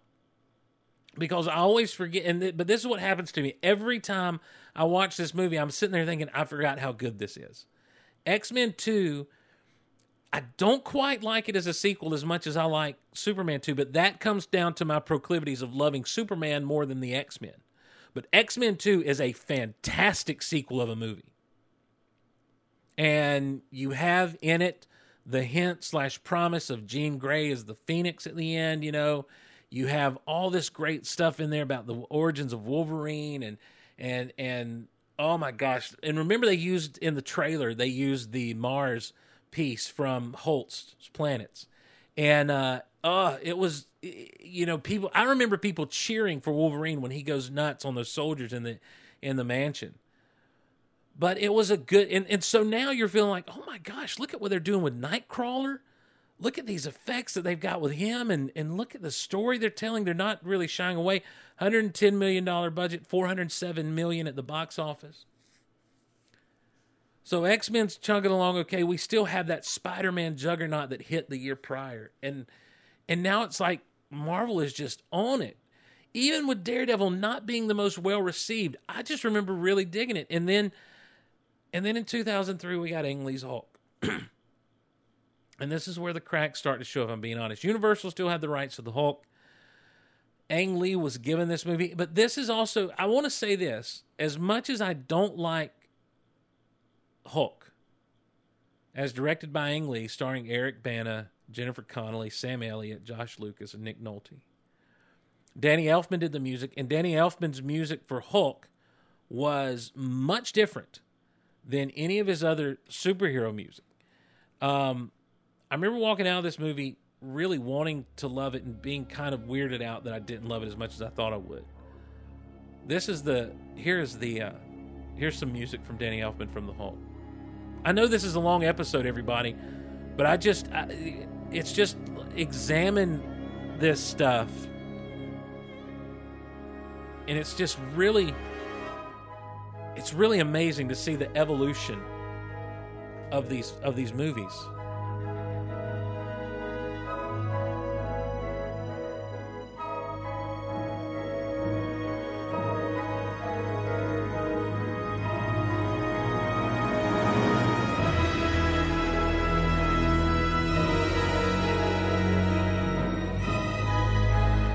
He never does his da da da da. Never goes that route like he did with Batman and Spider-Man.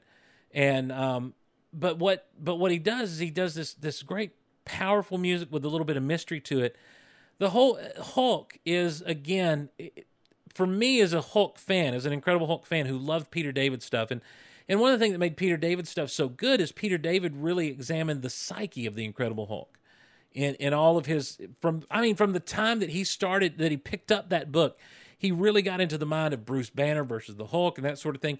And so Ang Lee comes in and really wants to try to play into that. The screenplay is credited to James Schamus, who also wrote the story, Michael France and John Turman, and they really did try to play off the psychological angle of the Hulk. And Ang Lee wanted to try something new, so he did panel transitions where it was almost like you were reading a comic book and that sort of thing. Here's the problem. It's not loud enough. Everybody whispers. The Hulk was weird in that he grew bigger when he got madder, so it's not just the madder Hulk gets, the stronger he gets. It's that he gets bigger. Bruce Banner is played almost as too broken, and that's where you've got to be careful with the character of Bruce Banner to me. And it's something they've done the wrong way, I think, in recent years in the comic books with Bruce Banner. I mean, all the way back to just before Planet Hulk and stuff, is they play Bruce as a very broken individual. He's not broken, he's cursed. He's burdened very heavily with the weight of this creature that he becomes, but he personally is not messed up the way that he's emotionless, and that's one of the things that the comics got into and explored even before the days of Peter David. He comes from an abused childhood, lost his mother, his father accidentally murdered his mother, that sort of thing, and you get into that in the comics, and you see that in the movie, and that's one of the things I really dug about this movie is they weren't scared to go to that psychological level with him. It wasn't just he's searching for a cure, and he must control the beast within until he can find a cure, that sort of thing. But he becomes the Hulk in a very it's not an explosion; it's a very quiet, just exposure to gamma radiation, and then he wakes up in bed and.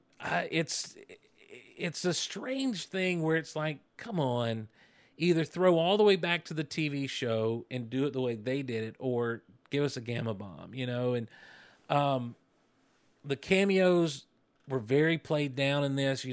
Stan Lee had his cameos in the other movies already, and here it was just a real quick moment and even Lou Ferrigno was just kind of a throwaway, and I felt like he needed to be a little bit more respected than that. The Hulk was, digital, and everyone kind of made fun, said he looked a lot like Shrek there, and almost too rubbery and too animated. But there's some great shots, though. There's some great digital work that ILM did with the Hulk in this movie. All the good stuff was shown in the credits, though. All the good Hulk stuff they showed in not the credits, in the trailers and everything. And so it becomes a little too cerebral for people, and it's really hard to make out what's going on in that final battle with he and his dad. It just gets kind of weird, and they went a little too far with it.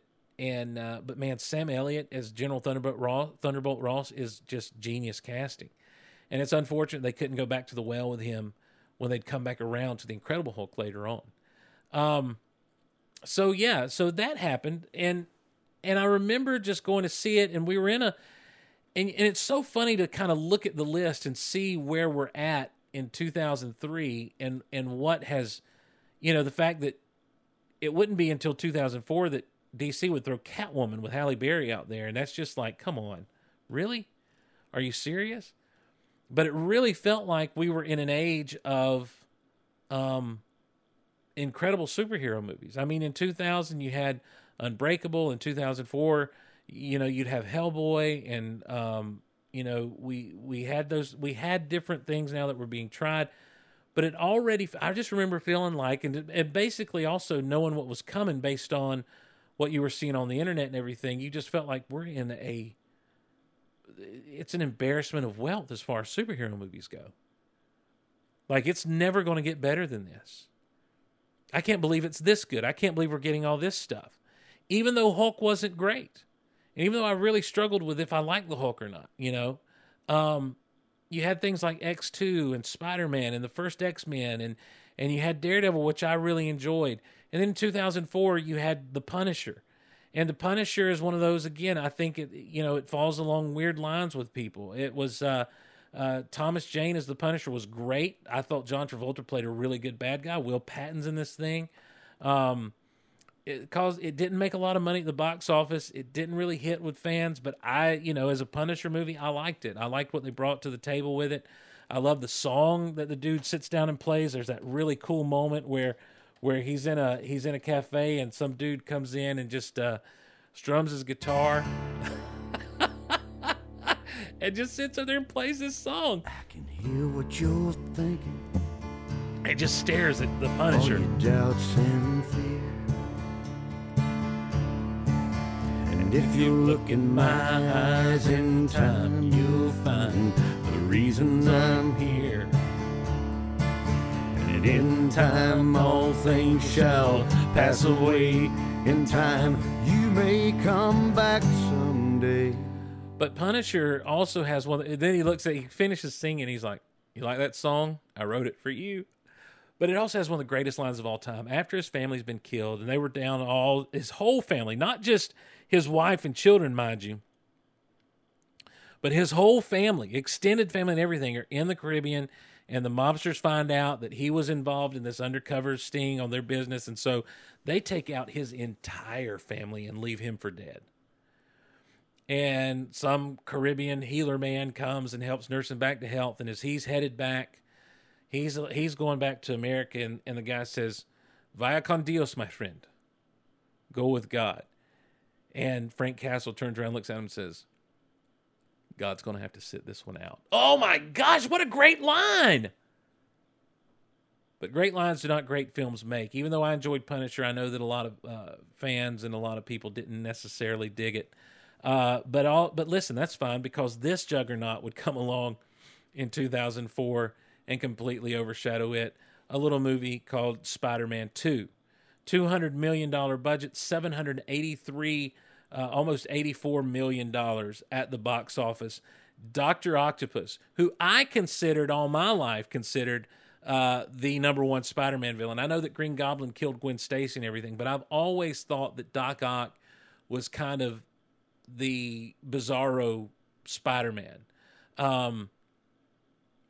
And, you know, there's a good debate going on. I still say Spider-Man's Rogues Gallery. You know, if you take Batman, you decide who Batman's top 3 or 4 are, Spider-Man's top 3 or 4 are just as good a foil for him as Batman's are for him. And I think their Rogues Galleries are very comparable.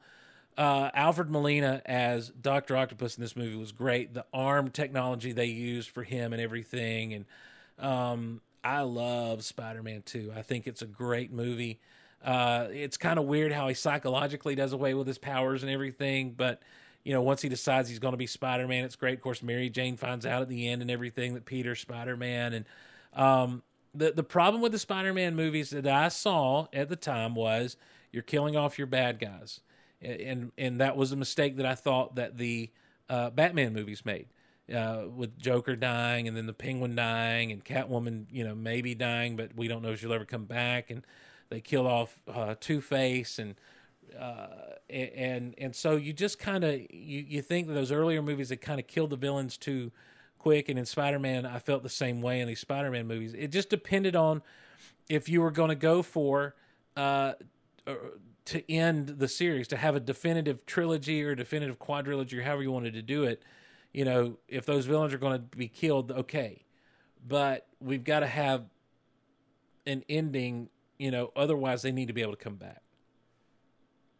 So, I mean, Spider-Man 2 is great. I still don't think it's up there with Superman 2.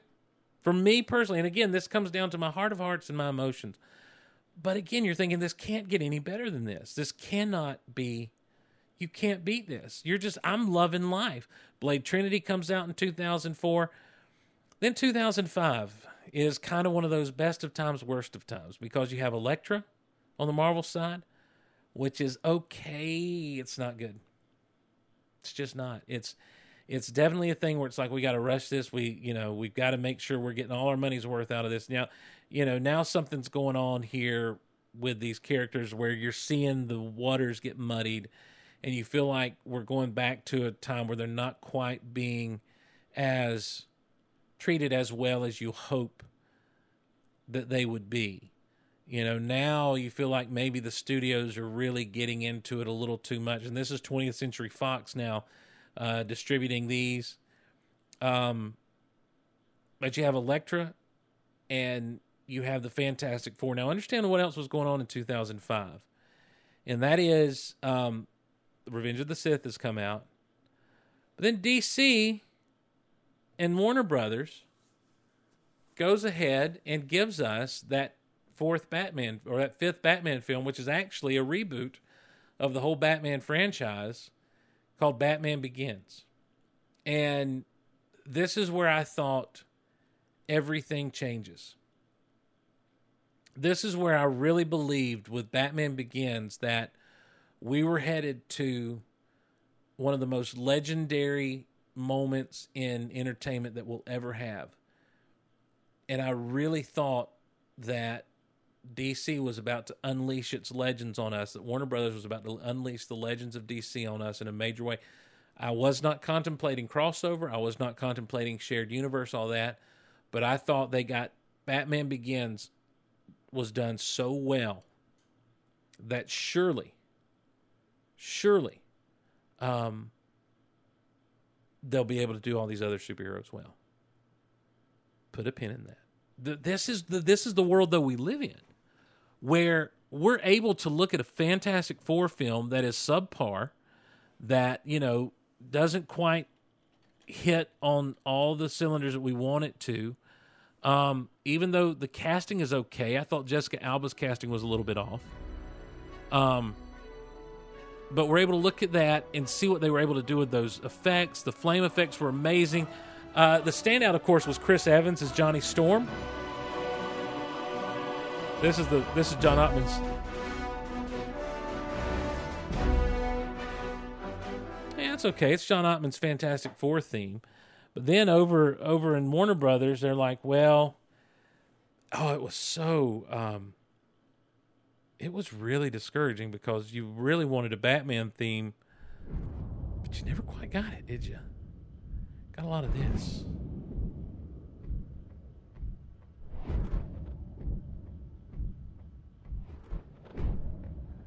But somehow it worked, right?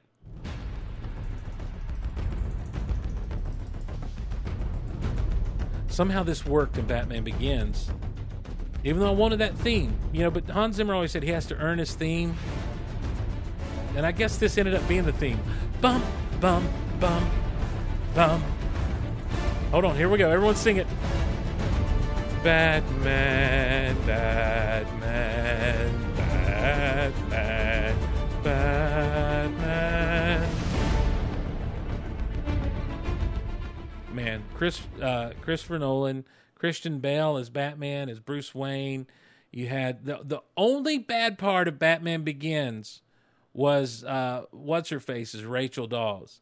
That's right, you better run. That's the only problem with Batman Begins. But now, and that's the thing, in this part of 2000, from 2000 to about 2007, it's this world where it's like, all right, so we're going to get just moments of greatness, like X-Men 2, like Spider-Man 2, like Batman Begins. We're going to get the mediocre, like Fantastic Four and Hulk and Punisher, and then we're going to get maybe some abysmal stuff like Elektra. In 2007, we get Ghost Rider and Spider-Man 3, which are not really good at all. Fantastic Four Rise of the Silver Surfer is better than the original Fantastic Four 2 years prior, but it still has its problems. And you're just thinking, okay, this is kind of where we're going to exist now. And this is that kind of... Here's the thing. I really, truly believe that had it not been for those 7 years from 2000 to 2007 of playing with the superhero, Fantastic Four, we started to get those suits. The Spider-Man suit was right on. Batman, they did this thing where they made it like so real and you could believe everything. And then they brought out this microwave emitter that if you think about it too hard, you realize it doesn't work. But then you're able to suspend your disbelief because everything else has been done and explained so well. And it's been done so earnestly. But it's not overly serious. There are jokes in it. Like when Michael Caine, when Alfred picks up Bruce at the airport, and he's like, we've got to bring you back from the dead. And he's like, well, it's a good thing I left everything to you. And he's like, you can borrow the rose if you want, just bring it back with gas in it. They have a rapport with each other and they're funny and it's good. And there's the whole touching stuff of why do we fall so we can learn to pick ourselves up. And you just think, man, it's just not going to get better than this. 2006 also gave us Superman Returns. And this is where you've got to be careful with people because Superman Returns, I think, has aged better than people thought it would. I've talked a lot about Superman Returns on this podcast, and I don't want to get too much into it now because this podcast has already gone so long. This episode has already gone so long. And so I apologize for just kind of droning on and on, but I wanted to get my thoughts out about this stuff. So 2006, you've got Superman, and listen, Superman Returns was going to be it. It was going to be the thing. I refuse to get excited. There have been so many stops and starts with Superman movies. You had the J.J. Abrams script that had leaked, where Lex Luthor ends up being a Kryptonian and the Superman suit comes out of a can or something like that. I don't know. And it just seemed like they were never going to do it. You had the whole, back in the 90s, you had the whole Superman Lives thing where Nicolas Cage was going to be Superman and the S-Shield was going to be like form knives and that sort of. It's like, please don't do this. And it was just not going to. And then you started hearing these things and you started seeing these things of Superman Returns, and it's going to be kind of a sequel to Superman 2. And it's, it's going to be this internet where he's gone away. And I remember John Ottman saying, we're going to use the original theme, but that's about all we're going to use from John Williams. Everything else. And then I remember seeing a clip online because I was still stupid and watching all the clips that they would put out. And it's the one where he goes to change in the elevator. And they play basically the cue from the helicopter scene in Superman the movie.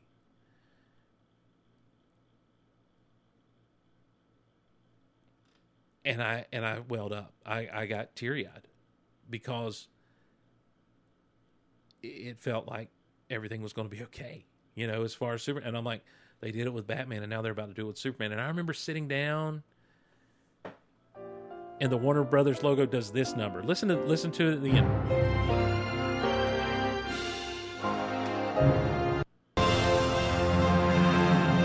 Here, and it went dun, dun, dun, dun, dun.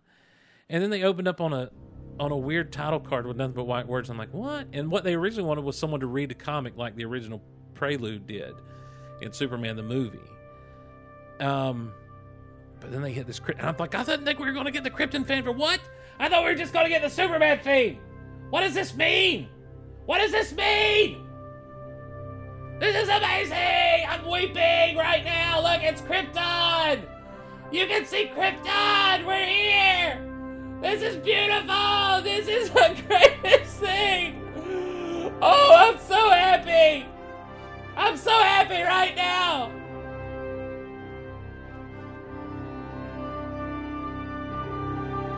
There's a choir singing the Krypton theme. Oh, it's beautiful. Someone give me a Kleenex. Oh, this is gorgeous. Oh, this is the greatest day of my life. Superman is back. Superman is back.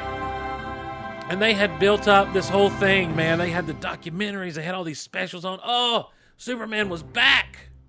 And, oh, here we go. We're gonna fly through space with words. Fly through space. It's like Star Wars, but not quite. It's kind of, they're blue and they're hollow and they're coming at you. Oh, yes!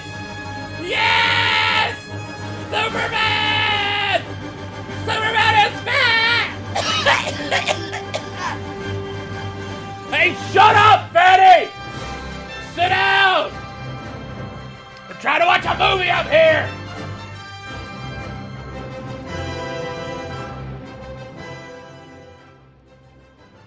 That's how I felt as the movie was coming on. And oh man. It was gorgeous, it was beautiful, it was so much fun, and look, this movie it's a beautifully shot movie. Bryan Singer and they did a great job with this movie. And they were a little too beholden to the Donner stuff.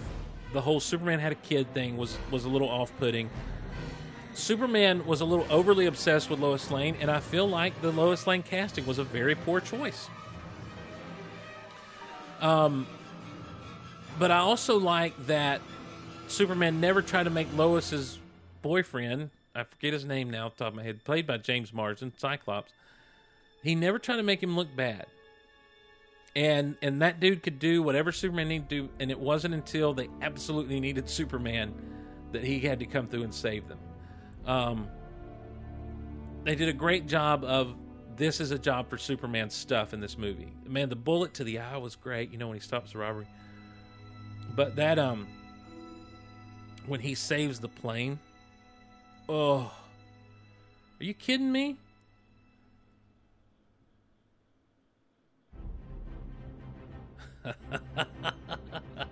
They didn't get a shirt rip. They had to go back in and get him ripping the shirt, and so it's just real blink and you miss it kind of stuff.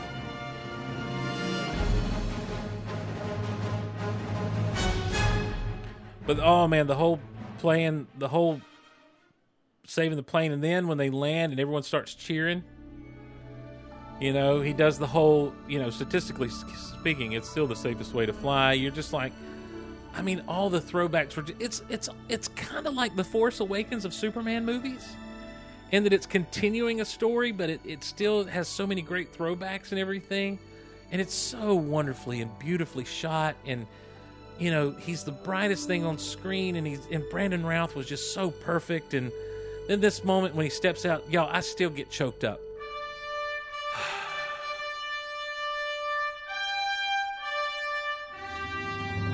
And the crowd goes nuts. Come on. When he steps out and that little boy just hollers, Superman! You know, it's like they remember him and they love him. And it's everything that Superman's supposed to be loved. It's supposed to be huge. It's supposed to be this great big deal. He's supposed to be loved by millions and cheered by people when he does something incredible that no one else could do. He saved the day when no one else can. He came back just as we needed him. And now, here we are, this baseball stadium. We just saw the most amazing thing ever, and Perry White is blown away, and everyone's just shocked and amazed. But, I don't know. I guess some of the plot points and stuff just fell flat. It's Superman versus an island. You know, the criticisms that people have levied at this, outside of he didn't punch anything, I think are kind of legit. But I also think that that as happens with internet culture and superhero fandom culture, things got taken a little too far in the hatred of this film. I would have loved to have seen a sequel to this movie. I would have loved to spend more time with Brandon Routh as Superman. I think that he did a great job. However, it was not to be, you know, but you did see, again, it's that thing where it's like, you know, there just seems to be some cracks with people getting the Superman story and doing it right. And so that's 2000, that's up to 2007. That was 2006. Then, as we said, in 2007, you've got those things on the Marvel side of things. And you just think, well, this is as good as it gets. This is what it's going to be.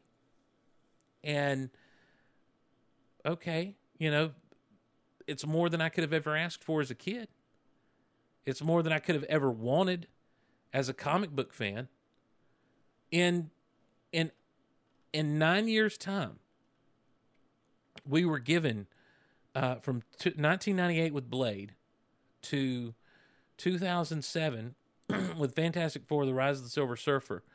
We were given 1, 2, 3, 4, 5, 6, 7, 8, 9, 10, 11, 12, 13, 14, 15, 16. Excuse me. If you count V for Vendetta, even though it's a comic book movie, not a superhero movie in 2006, 17, 18, 19. If you count Constantine in 2005, 20. Even if you count Catwoman, 21. We were given 21 movies over the course of like 9 years. 21 movies based on superheroes. Some to much more success than others. And I'm trying to be kind with mediocre, but in a lot of ways it was really feast or famine as far as your superhero films went. You know, X-Men 3: The Last Stand was in 2006. I forgot that. And that's divisive. X-Men: The Last Stand is really the reason there is a Golaverse. So we have to give it its props. Because that's when I drew the line in the sand and I was tired of all the hate online. I was just absolutely done. I had lived through all the prequel hate, and I'd actually enjoyed X-Men: The Last Stand, and it was just getting shredded. I do see the problems with it. I feel like they should have gone with one storyline or the other, you know, whether you're going to eradicate the mutants or do the Dark Phoenix, but don't do both. But I still enjoyed it for what it was and really kind of came away and I still like it. So that's one I have rewatched and like, oh yeah, I did like this. But ultimately, 21 movies, all superhero comic book genre in 9 years. Now that's just Marvel and DC. I got away from these others. So let me real quick. I mentioned Unbreakable, which is kind of a superhero movie, you know. It's M. Night Shyamalan's superhero movie. So that's 22. Hellboy in 2004, 23.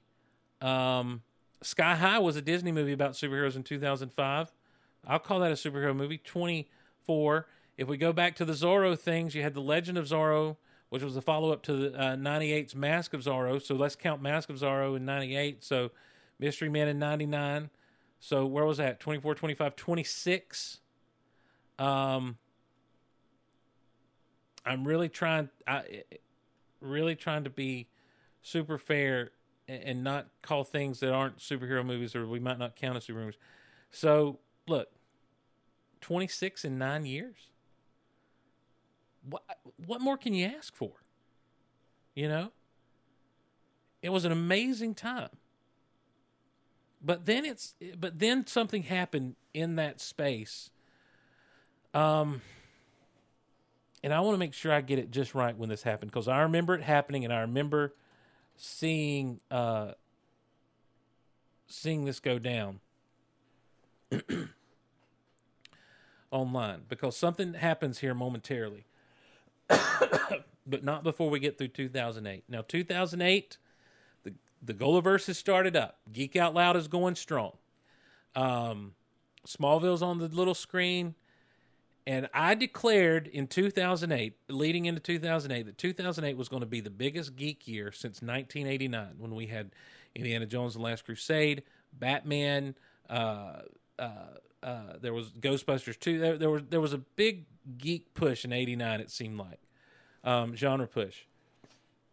And I remember declaring that 2008 is going to be the biggest movie for geeks since 1989. And that's because we got Punisher Warzone at the end of the year, and it basically went unnoticed. I've still not seen this. I hear it's not bad, but it's just not great. But there was a movie come out that I did not expect much out of, because I never really cared for the character that much in the comics. And it's a movie starring Robert Downey Jr., directed by Jon Favreau, under the newly minted Marvel Studios banner, distributed by Paramount, in association with Paramount Studios. Of course, I'm talking about Iron Man. At the end of that movie, at the end of the credits, we were all told, stay to the end of the credits. And at the end of the credits, Tony Stark's walking into his house. Jarvis is, welcome home. And as you know, there's Samuel L. Jackson as Nick Fury. And he says, I want to tell you about the Avengers Initiative. Now, this is in the midst of a time when Avengers, the Initiative, was a comic book title. So that's why they use that term. It's hard to believe that no one remembers Avengers Initiative. That was right around the time of Secret Invasion, and all that good stuff happening in the comics. So suddenly there's this thing of, oh my gosh, are they going to do, what? What? Are we going to see Iron Man show up in other movies? Well, also that year was a movie that some of you don't like that much. And I feel like it suffered because of 2003's Hulk. But it's under the banner of Marvel Studios, distributed by Universal Pictures. The Incredible Hulk, starring Ed Norton, starring Liv Tyler. Man, I love this movie. I love The Incredible Hulk. And it's a movie that brought tears to my eyes. Tim Roth is in this thing. William Hurt plays General Thunderbolt Ross. And they did a beautiful cameo by Bill Bixby as he's flipping, as Ed Norton is flipping channels, as Bruce Banner's flipping channels in Brazil, and he comes across my son Eddie, or gosh, what's the name of the show that he was in before Hulk? Anyhow, and I just thought it was beautiful. I thought it was a beautiful way to have a Bill Bixby cameo, even though he had passed. They treat the Lou Ferrigno cameo great. Lou Ferrigno does the voice of the Hulk. I'm sorry, I had to take a sip of water. I love this movie so much. Craig Armstrong does the music, and the Hulk music. The theme sounds like a Hulk theme. I mean, it does. Like it's kind of bold, it's lumbering, but it's strong. I don't know if this is the one that beats into, if it goes into a beat or not. It's there's nothing super fancy about it. It's just a few notes, and it's that deep brass that really gets you. You can kind of feel. You feel the disorientation of changing. You feel as I said, the bigness of it. There's some discomfort with what's going on, and you hear that bass come in.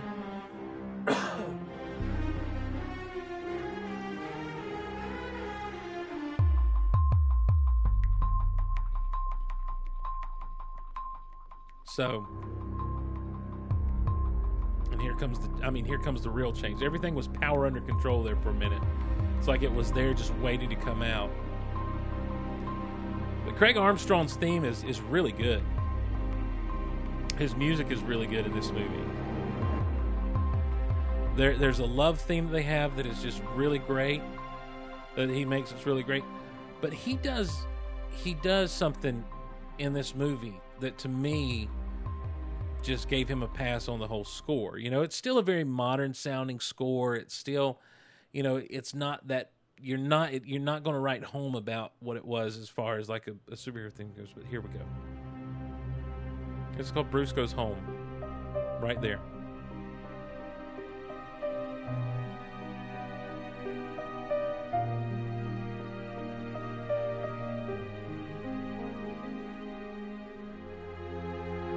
And then he goes right into his own situation there. And so this movie is all about being on the run. He's trying to find that cure. It's everything you need Bruce Banner to be doing. The Hulk happens 3 times, you know, in this movie. Really 4, if you count the time on the table where you get to actually see it happen. And they kind of follow the formula as far as that goes of Hulk. And I don't know that this movie gets enough credit for being as good as it is, because it's not a bad movie. It's got the action, it's got the adventure. Ed Norton looks weird, you know. It's I love it so much. But something happens at the end that was supposed to be, I think it was supposed to be a post-credit sequence, but they put it in the movie so they could actually promote this going on. And I think they did it because they knew people are going to stay away because of that other Hulk movie. And they showed Robert Downey Jr. Showing up in this movie as Tony Stark in some previews and TV spots and stuff. So you have, suddenly we've connected 2 movies. We've connected the Hulk and we've connected Iron Man. Over on the Guardians of the Gulliverse Facebook page, I think it was Christopher Lutz pointed out that he thought he saw the Stark Tower being built. And I've mentioned this before. I haven't really gone back and looked on my big screen. I just saw it on my phone, and I could see where he would say that based on what I saw on the phone. Anyhow, you also had S.H.I.E.L.D. mentioned here and everything.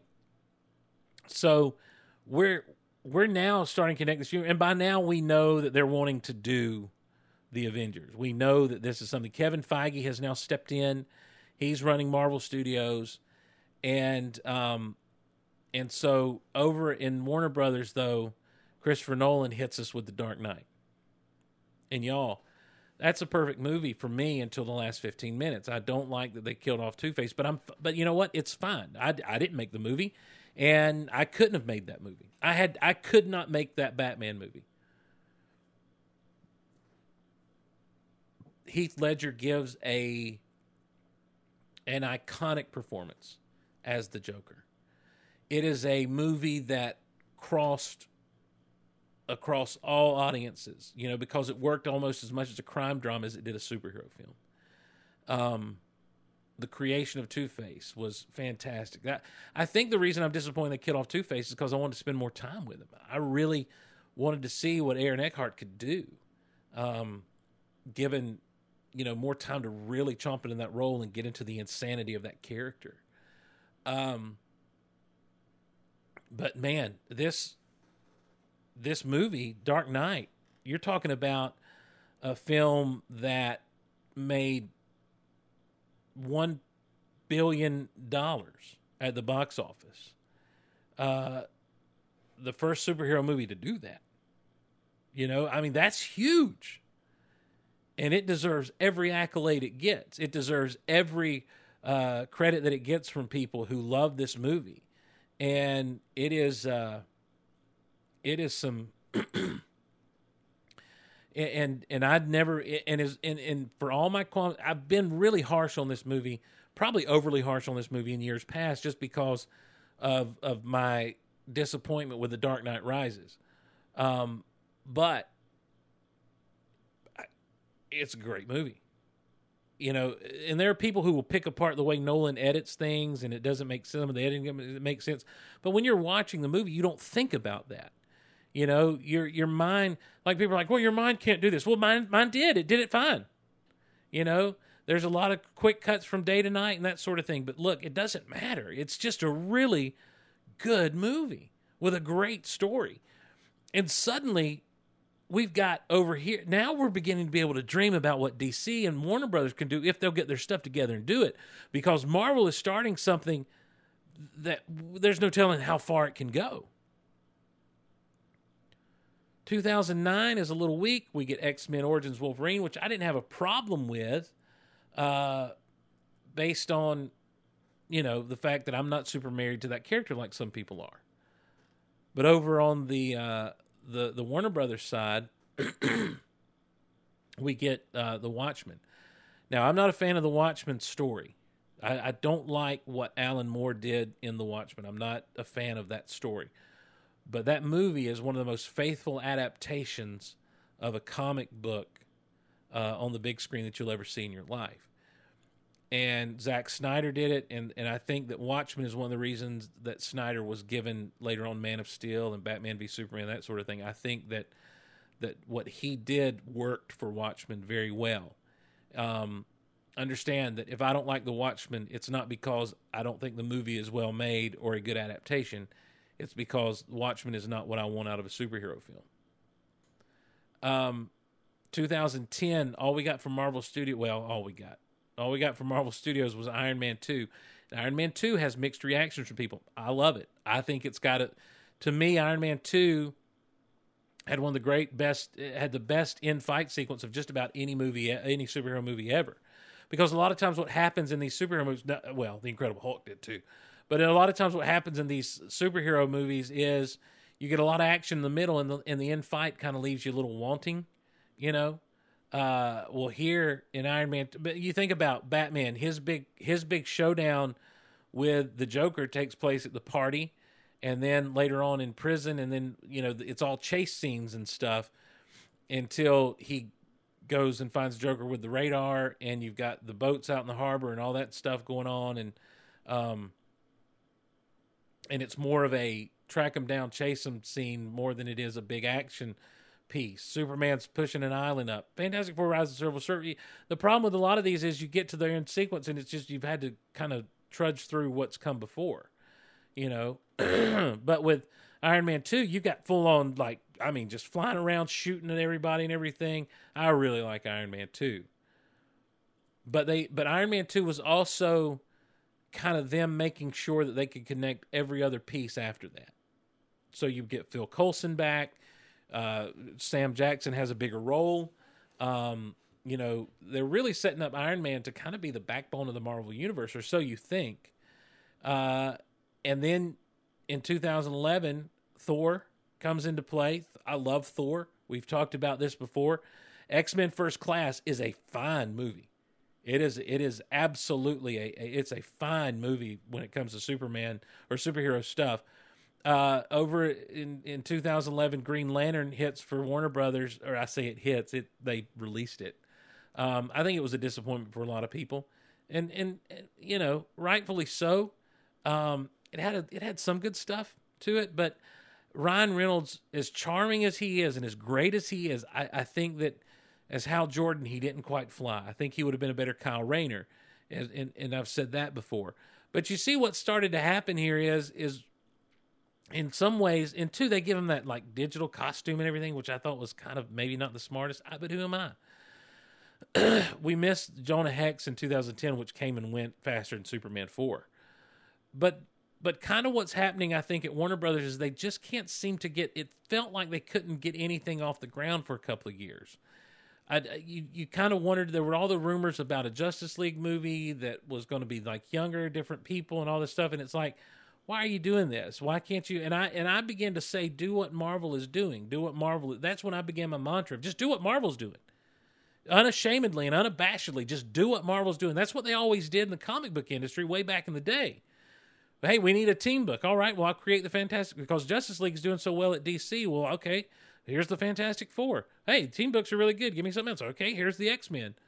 Hey, they're doing a big crossover. What have we got? All right, well, let's do this, and so do that in the movies, and I think you'll be okay. But there is this thing of, well, we don't want to creatively mess up and do that kind of stuff.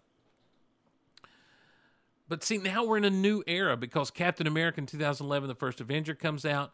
Ghost Rider, of course, still at this time was on it came out under the Marvel Knights banner. It was not part of the MCU. It was Columbia Pictures, but now they've since got Ghost Rider back under the MCU banner. He's been in Agents of S.H.I.E.L.D. successfully, I might add. Captain America, the first Avenger, gave me back something, though, that I had been missing in my superhero movies for years. It gave me this.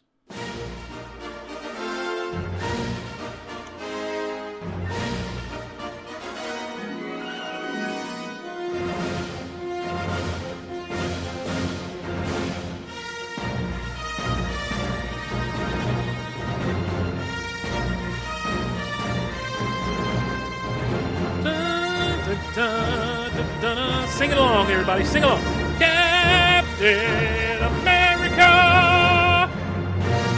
Here comes Captain America.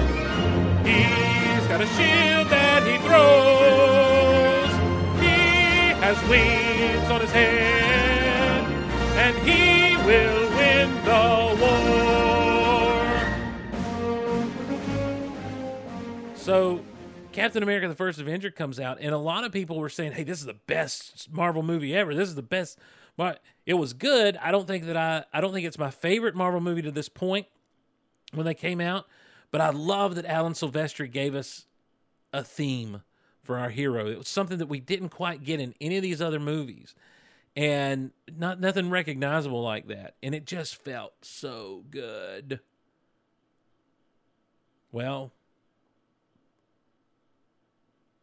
man, we kind of need to stop.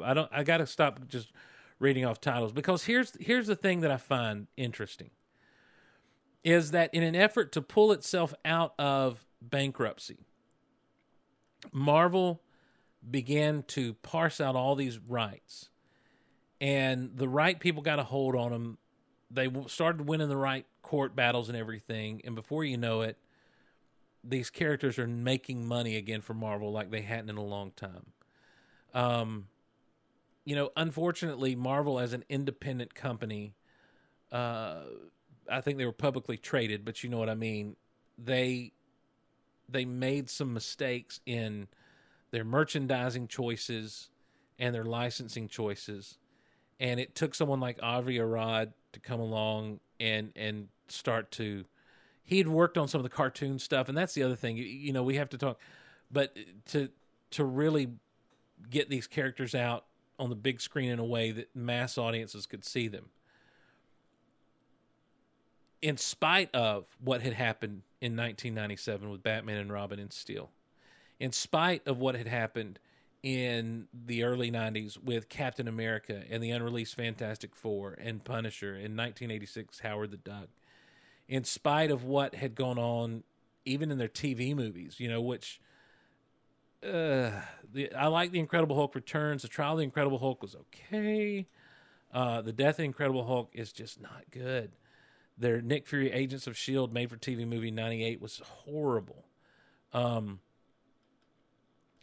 spite of all of that, they started to get some quality stuff out there. And again, feast or famine by the hyperbolic standards of the internet, but so vital and good for fans, because these characters were getting out there and being put in front of new generations of superhero fans, and getting put, Spider-Man had kind of gotten lost in the shuffle because of Batman, and the success that Batman had in the late 80s into the 90s a little bit, and suddenly he's back with a vengeance. When you get to Marvel Studios finally forming their own thing and keeping the rest of their characters that they could under their own banner, you have Iron Man show up and do something that I thought was impossible. Iron Man became a household name because of the films. Iron Man was a second-tier character in the Marvel pantheon at best. He was one of the original Avengers, sure. But as far as recognizability goes to the common individual, he just wasn't there. You know, but then in 2009, Disney buys Marvel and gives Marvel the freedom to continue to do this with the Disney marketing machine behind it. Now, they still had some things they had to work out with Paramount. So actually, the first Avengers movie has the Paramount logo. I think at the start, I think it opens with the Paramount logo. But after that, it's off to the races for Disney. And there's still these old contracts to deal with in perpetuity and that sort of thing. And there's licensing at theme parks, you know, so you can still go to Universal Studios and have the Marvel area there. And it's kind of weird when you think about it, and it looks very 90s in some instances. But I'm telling you, had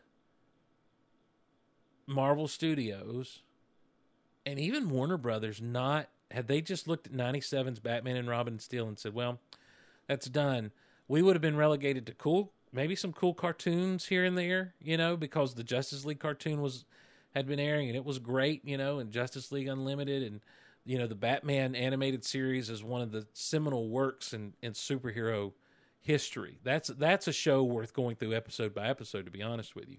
I love the Superman animated series from the 90s, you know, the Bruce Timm, the Timmverse as they call it. But what we were shown in that time is, with each progressive movie, is what moviegoers would like. And people like Kevin Feige began to watch the trends and learn where they could push the line and do things. So that by the time you get to like X-Men First Class, they're putting yellow in the costumes, you know? Things are starting. By the time you get to The Watchmen, they're just doing basically, without the giant squid, they're doing a full-on adaptation, you know, like the comic, those characters look like they stepped right out of the pages of the comic book, you know? And so that this past year, when you get Justice League, they trust these characters. You know, it's almost like they learn finally to trust these characters again. Marvel Studios cannot seem to fail. Now, we could talk about Amazing Spider-Man and Amazing Spider-Man 2, and we could talk about some of those X-Men movies and stuff. But ultimately, you know, you can talk about, Fantastic Four from 20... Oh, my gosh, it was horrible. But what they've learned is trust these characters, trust stories with these characters. But what an interesting... It's almost like a blind spot for so many fans. Because what we look at is what we're getting and what's coming next. And we want to know the next thing and the next thing. Like, people have already declared that Black Panther is a great movie, so let's move on. And so they'll start declaring the next movie really good. Before they ever see it, they declare if it's going to be good or not, and then they move on, well, what's next? So it's almost like we don't even have to see the movie. You show us a trailer, it's going to be awesome, next. You know? And then something like The Last Jedi comes along and trips up a certain sector of fandom, and we're like, well, we got to stick around here for a minute and hash all this out with, you know, torches and pitchforks. But whoever thought we'd see Doctor Strange on the big screen? The Guardians of the Galaxy has no business being as popular as it is. Groot has no business being known by the masses, but he is. You know? Drax is not a name that common fans, the general public should know, but it is, because they begin to trust these characters, because I really believe that there's something about superheroes when they're done well and done right that appeal to everybody. Superheroes are not meant to be deconstructed into their base parts and torn down and made to be like us, normal people. superheroes are meant to have the powers they have the drives that they have, and to constantly fight the darkness regardless of the odds. Because that's what inspires. That's what causes us to say, I want to be a good person the way Captain America is, or the way Superman is, or I keep messing up, but I want to be good, and so I really relate to Tony Stark, and he keeps on, so I'm going to keep on, you know? Or I have a father who wants me to be something that I don't think I can be, so I really understand where Thor's coming from. Or, you know what, I was a real jerk. I was an arrogant jerk, and I had to be humbled, and so I really get the story of Thor. Or I had some tragedy in my life that really messed me up, and I want to, because of that, make the world a better place so no one ever has to experience what I experience. And that's what I dig about Batman. Or, you know what, all my life I've been told I can't and I'm not good enough because I'm a girl. Or, you know, felt like I've been kind of pushed to the side because people see me as different or weird. And so Wonder Woman really inspires me because she is good and kind and heroic and powerful, but she still is feminine, and she's still, it's okay for her to love ice cream, but she still leads the way out into the battlefield. You know, hey, this group of friends, we're all so different from one another, but we came together to do something great, you know, like the Justice League or like the Avengers, you know. Or there's a monster inside of me that I have to keep contained or have to learn how to use the best way possible. And, you know, I had to tame that monster, you know, like the Hulk. That's what superheroes press us to do, that even with their flaws, their flaws do not define them. What defines them is the victory over their flaws. And it's okay to have a flawed character. It's okay to not be perfect. But it's not okay for that to be what marks you as an individual. And it's not okay that that's what would mark these heroes. You see, your flaws are what mark your villains. A villain is just a superhero who reacted to a very bad day the wrong way. And even though they may think they're right, they're not. And somewhere in the late 90s into the 2000s, and I blame Smallville for some of this, we started to turn the villain on its head. We took the whole idea the villain thinks they're right and made it, well, the villain is right. They're just doing one or two wrong things. And the superhero, if they would give the villain a chance, the villain could rehabilitate. To the point that we've had comics where the villains end up being the good guys. You know? And is that a reflection of society? I don't know. You know, I'm not here to preach about anything. But I am saying that there's a reason that in every decade since the 1940s, there's been at least one superhero movie in that decade. And there's a reason that movies like Superman, the movie, did so well for itself, became such a classic for itself. In 1978, it made $300 million. That's not too shabby. I'm not going to do the adjustment for inflation right now, but look, that's a big deal. But you think about it. That's a pretty staggering thing that these characters and these people wearing tights have made a difference in the psyche of this country, in the psyche of pop culture. And I think it's because they matter. I think it's because when done right, a superhero brings something meaningful to the table. So, you know, there are a few movies that I'd like to go back and revisit that I haven't seen in a while. Sam Raimi's Spider-Man, I think I'd like to sit down and watch Spider-Man and Spider-Man 2. Hadn't watched them in a while. Haven't watched X-Men 2 in a while. I haven't watched Fantastic Four: The Rise of the Silver Surfer in a while. I think I'd like to watch that. You know, I haven't watched Batman Begins in a long time, or The Dark Knight. I think I'd like to sit down and watch those movies again, you know, and kind of revisit them as I'm revisiting these other movies on the way to Avengers Infinity War. Now, Avengers Infinity War comes out in, when does this come out? When is this released? In May. So, and we've got Black Panther before we get to Infinity War. But you know, beyond that, what is to come? I'm kind of, as we look ahead to what's going on beyond that. Of course, we've got the follow up to Infinity War, which is going to be. It's not going to be Infinity War Part 2. They said it's got a different title, and if they release the title right now, it'd be kind of spoilery. But between now and then, you've got Ant-Man and the Wasp and Captain Marvel are really the only MCU films that are slated to happen by then. I think what we may see is the death of Tony Stark.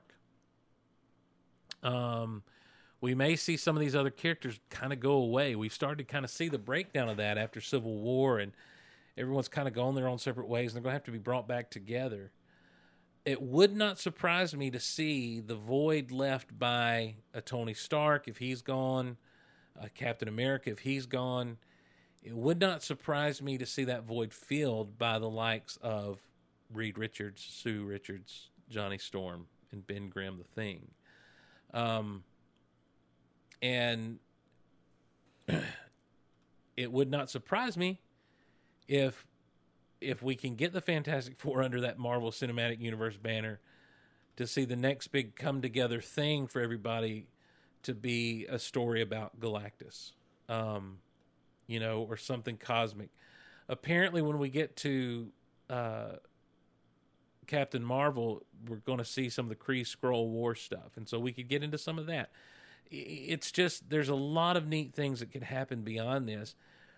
And that's the thing, is that I really think that these movies can go on for a while without us getting too tired out on them. I really think that I think there is an end to it, and I think that, but I think as long as they're good, we're going to keep going. I think Warner Brothers has kind of suffered from mixed reviews of things like Man of Steel and Batman v Superman. Everybody loved Wonder Woman for different reasons. Justice League is a little bit divisive from folks. But,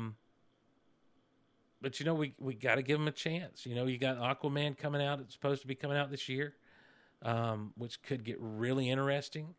Hopefully we'll be seeing a trailer for that soon. There was I hadn't seen this. There was a first look in March last year shown.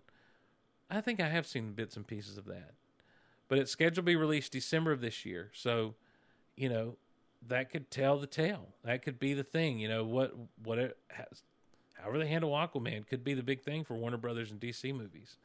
Of course, we're going to be following it and talking about it as we go forward, but I just think that, I'm telling you, if Warner Brothers can get it together and start to consistently put out some good stuff, I want to see Henry Cavill in a Superman movie as the Superman we got to see in Justice League, with the world cheering him on the way that they do in Superman Returns when he comes back. I want to see the camera held steady, you know, and I want to see them give the same sincerity to "You Will Believe a Man Can Fly" that Richard Donner did, using all of the power of the technology we have today to make it so real and so good.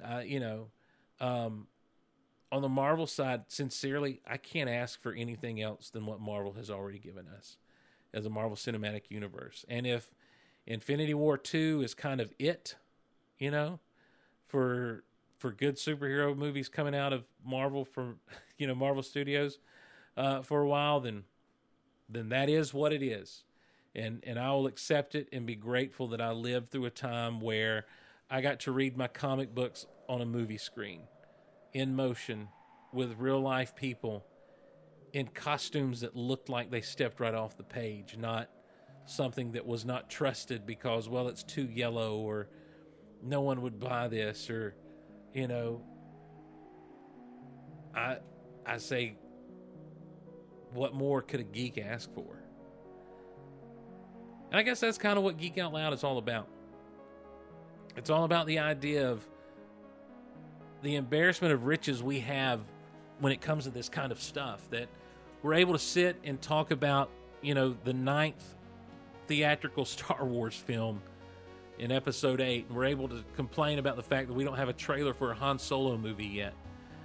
And we're able to go to a bookshelf that's full of novels that have to do with some of our favorite characters, and comics that take us on adventures that we could never go on in the real world, and so we're able to lose ourselves in those things. And I think that that's what we celebrate on Geek Out Loud, is just the whimsy and the joy of a Hulk smash, or this is a job for Superman,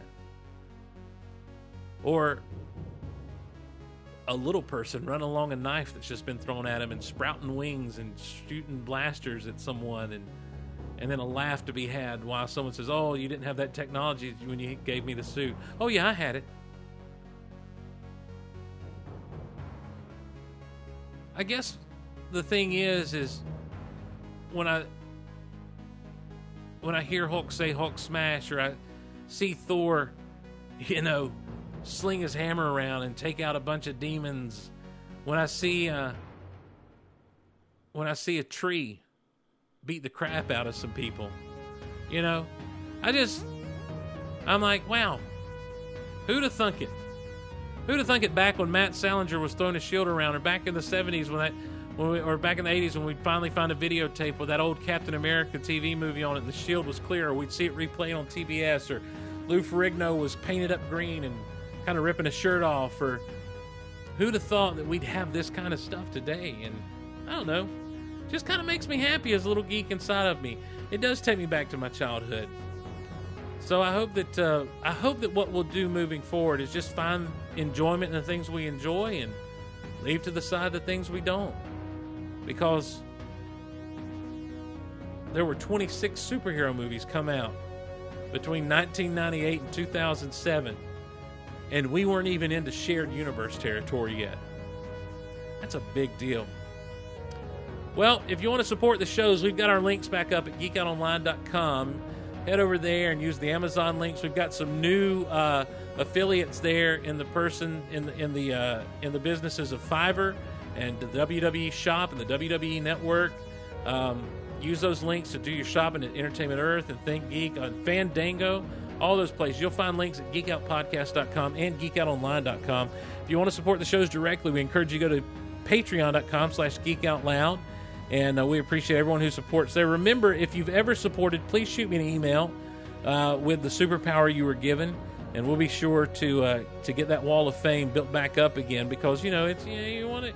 If you're gonna have a wall of fame, you got to have it built up. And you got to do right by the people. And you are the people. You are the greatest podcast listening audience in the universe. Oh, there's one thing I forgot to do. Dadgummit. You want to head to Facebook.com right now, search Guardians of the Golaverse, join the group.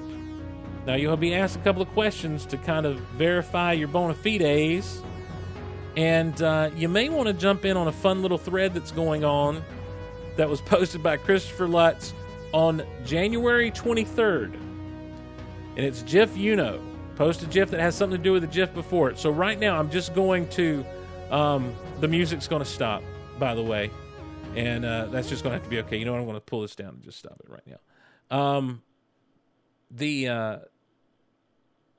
The GIF has to have something to do with the GIF before it, like in Uno, like you can lay down the same color or a matching number kind of thing, right? There are no wilds, and it's fun sometimes to try and figure out why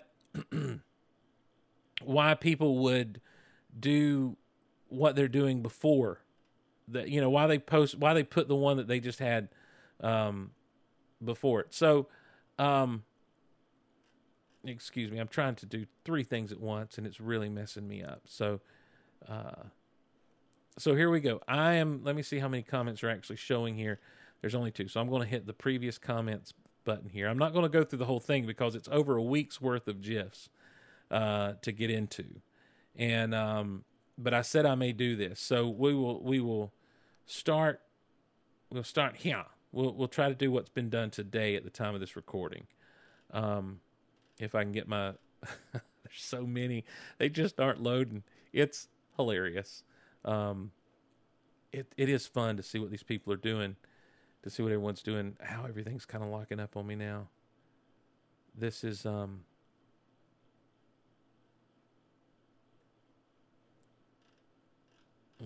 Sorry everyone. This is a terrible way to end the show, I know. All right, so we begin here with, let's say, all right, we'll begin with Christopher Lutz has posted a GIF of the Flash running, which Jennifer Roy Barrows posts Forrest Gump running out of his driveway down the road, which Blakely Cabano posts Forrest on the boat waving, which prompts Dave Mitchell to post Bobby from King of the Hill kind of doing the wave with his little arms, back and forth, which prompts another King of the Hill post with Bobby dancing kind of shirtless with a propane tank on his head. And there's some balloons in the background like it's a party. So that means Jeff Serling posted a picture of it. Appears to be a clown waving at a bus driving by holding balloons. So there's your balloons connection. Then Cam Hopman posts the house from Up being lifted on balloons, which causes Jeff Serling to post Doug from Up, so there's an Up. Then, as if to keep the Pixar theme going, Christopher Lutz posts what's the big caterpillar's name in A Bug's Life. Post him being held up by the stick bug, and looks like he's just kind of given up in the desert. And so, because of the desert heat, Blakely comes back with a GIF of Donald Duck sweating to death in the desert, which causes Tom Gillen to post a very uncomfortable GIF of Daffy Duck strolling onto screen, acting as though he is removing his feathers, doing a striptease with his feathers, which causes Pedro to post a GIF of Bart Simpson coming in high heels, which causes Jennifer Roy Barrows to post a GIF of Mrs. Doubtfire dancing with a broom, playing air guitar on the broom, which causes Angie now to post a GIF of Tom Cruise sliding into the living room in his underwear, which causes Dean Cooper to post a GIF of Ray-Bans, which is what Tom Cruise was wearing, which causes Billy Martin then to post Homer in Ray-Bans doing the Tom Cruise thing on The Simpsons, which causes Jennifer to post Anthony Michael Hall putting on Ray-Bans in the movie The Breakfast Club. So sunglasses is the theme right now. Christopher Lutz has the Blues Brothers eating in a fancy restaurant wearing sunglasses.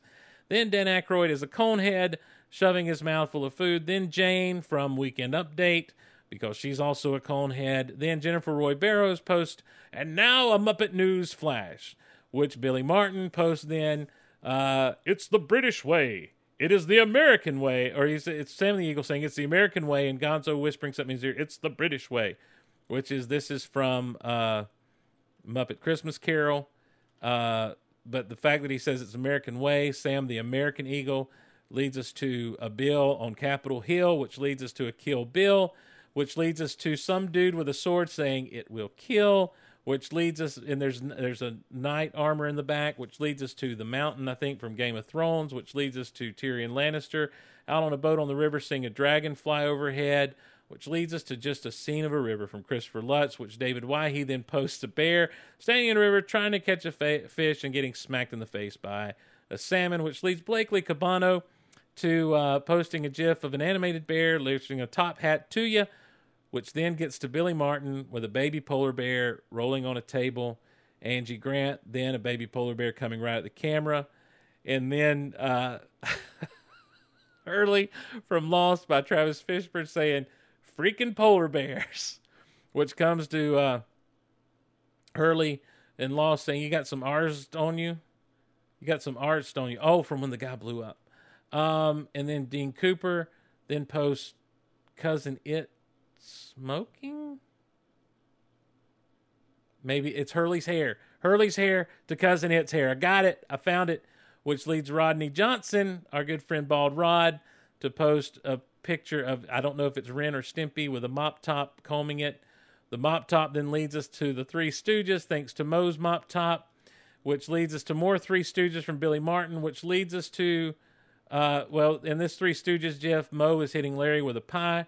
Bald-headed Rod then posts a bald man saying, I need some pie, which then leads us to Tom and Jerry, where Tom is hitting the dog in the face with a pie, which leads Pedro Jorba to just post pie on a computer screen, which leads Christopher Rutz to give us the blue screen of death in a GIF form, which leads Dean Cooper to lead us to the old modem connecting, which leads Mark Hall to the old AOL connecting. Oh my gosh, this is so long. I thought we only had 2. Which leads Christopher Lutz to leave us the spinning wheel, which puts puts the dude running around in a clock as a spinning wheel, which Dean Cooper comes back. All that's there is green. Oh, I can't. It's not loading that GIF for me. Which leads Pedro Jorba to,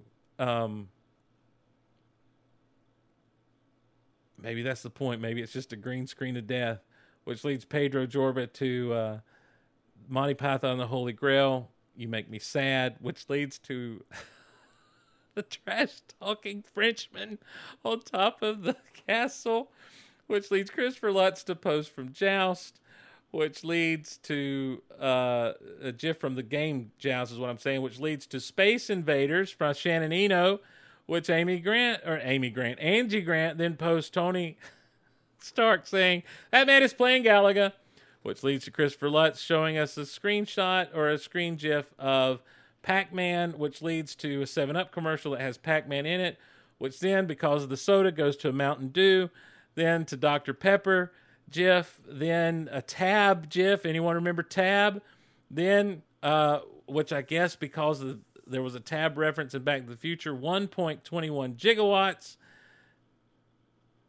to some woman combing her armpit hair, which I do not.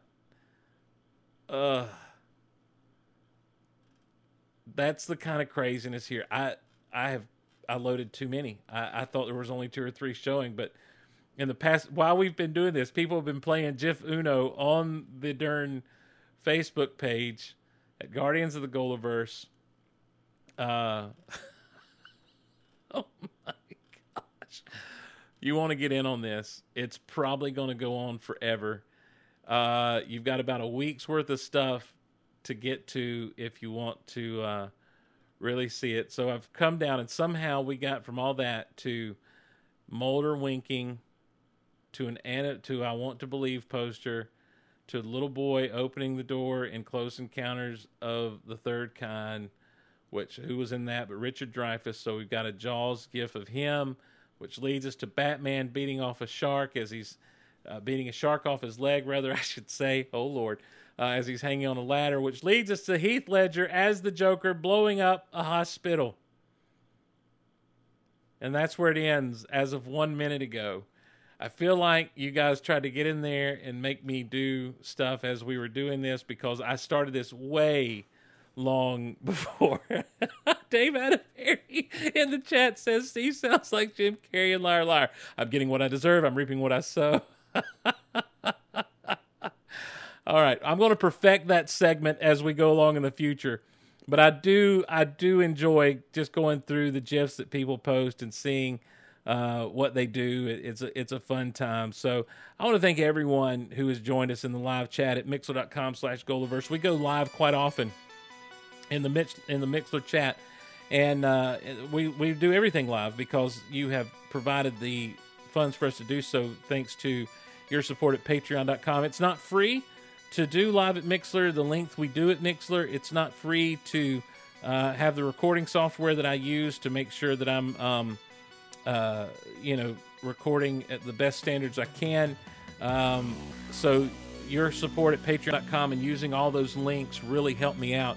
We lost a lot of revenue because we lost those links when everything went down in December, and we didn't get a lot of it back in January. So if you're doing Amazon shopping, if you're doing Think Geek shopping, Entertainment Earth shopping, if you want to check out Fiverr for some of your needs that you might have some needs with audio or art or that sort of thing. There's all kinds of software stuff and different things that people do. They make videos for you. It starts at $5 and works its way up. Check it out. Fiverr.com is a great place. Crafty people, Fabric.com is having a sale right now. There's a link, a sale on select merchandise. There's a link at geekoutonline.com for Fabric.com if you're into crafty stuff. People have told me they've got some good deals there, so use that link to do your shopping there if you want to. There are going to be other affiliates coming on board as we move along, and we're going to try not to do too many ads and stuff in the shows, but just point you to links that we'll have on the page. And if you can help out by shopping those places, if anything looks like something you'd want to be a part of, use those links to get there, particularly those Amazon links. We all shop at Amazon. Thanks so much for joining us. geekoutonline@gmail.com. The Twitter is @geekoutloud. You can follow the whole Golaverse @Golaverse. Thanks again for making the marathon a success when it had no business being a success based on how down we were. Looking forward to the comeback marathon next year, and as we make good on what wasn't made good this year. Sorry for the long episode. I hope it didn't get too boring. I really enjoyed just kind of reminiscing about some of these movies and just examining especially the recent history. By the recent history, I mean the last 20 years of what superhero movies have become and done. And I hope that what we can really take away is none of our lives ended because there was a bad superhero movie. We were just disappointed we moved on. So let's keep that in mind as we move forward. Stay positive, stay happy, stay geeky, my friends. This is Steve Gloss, and we'll see you on the next Geek Out Loud.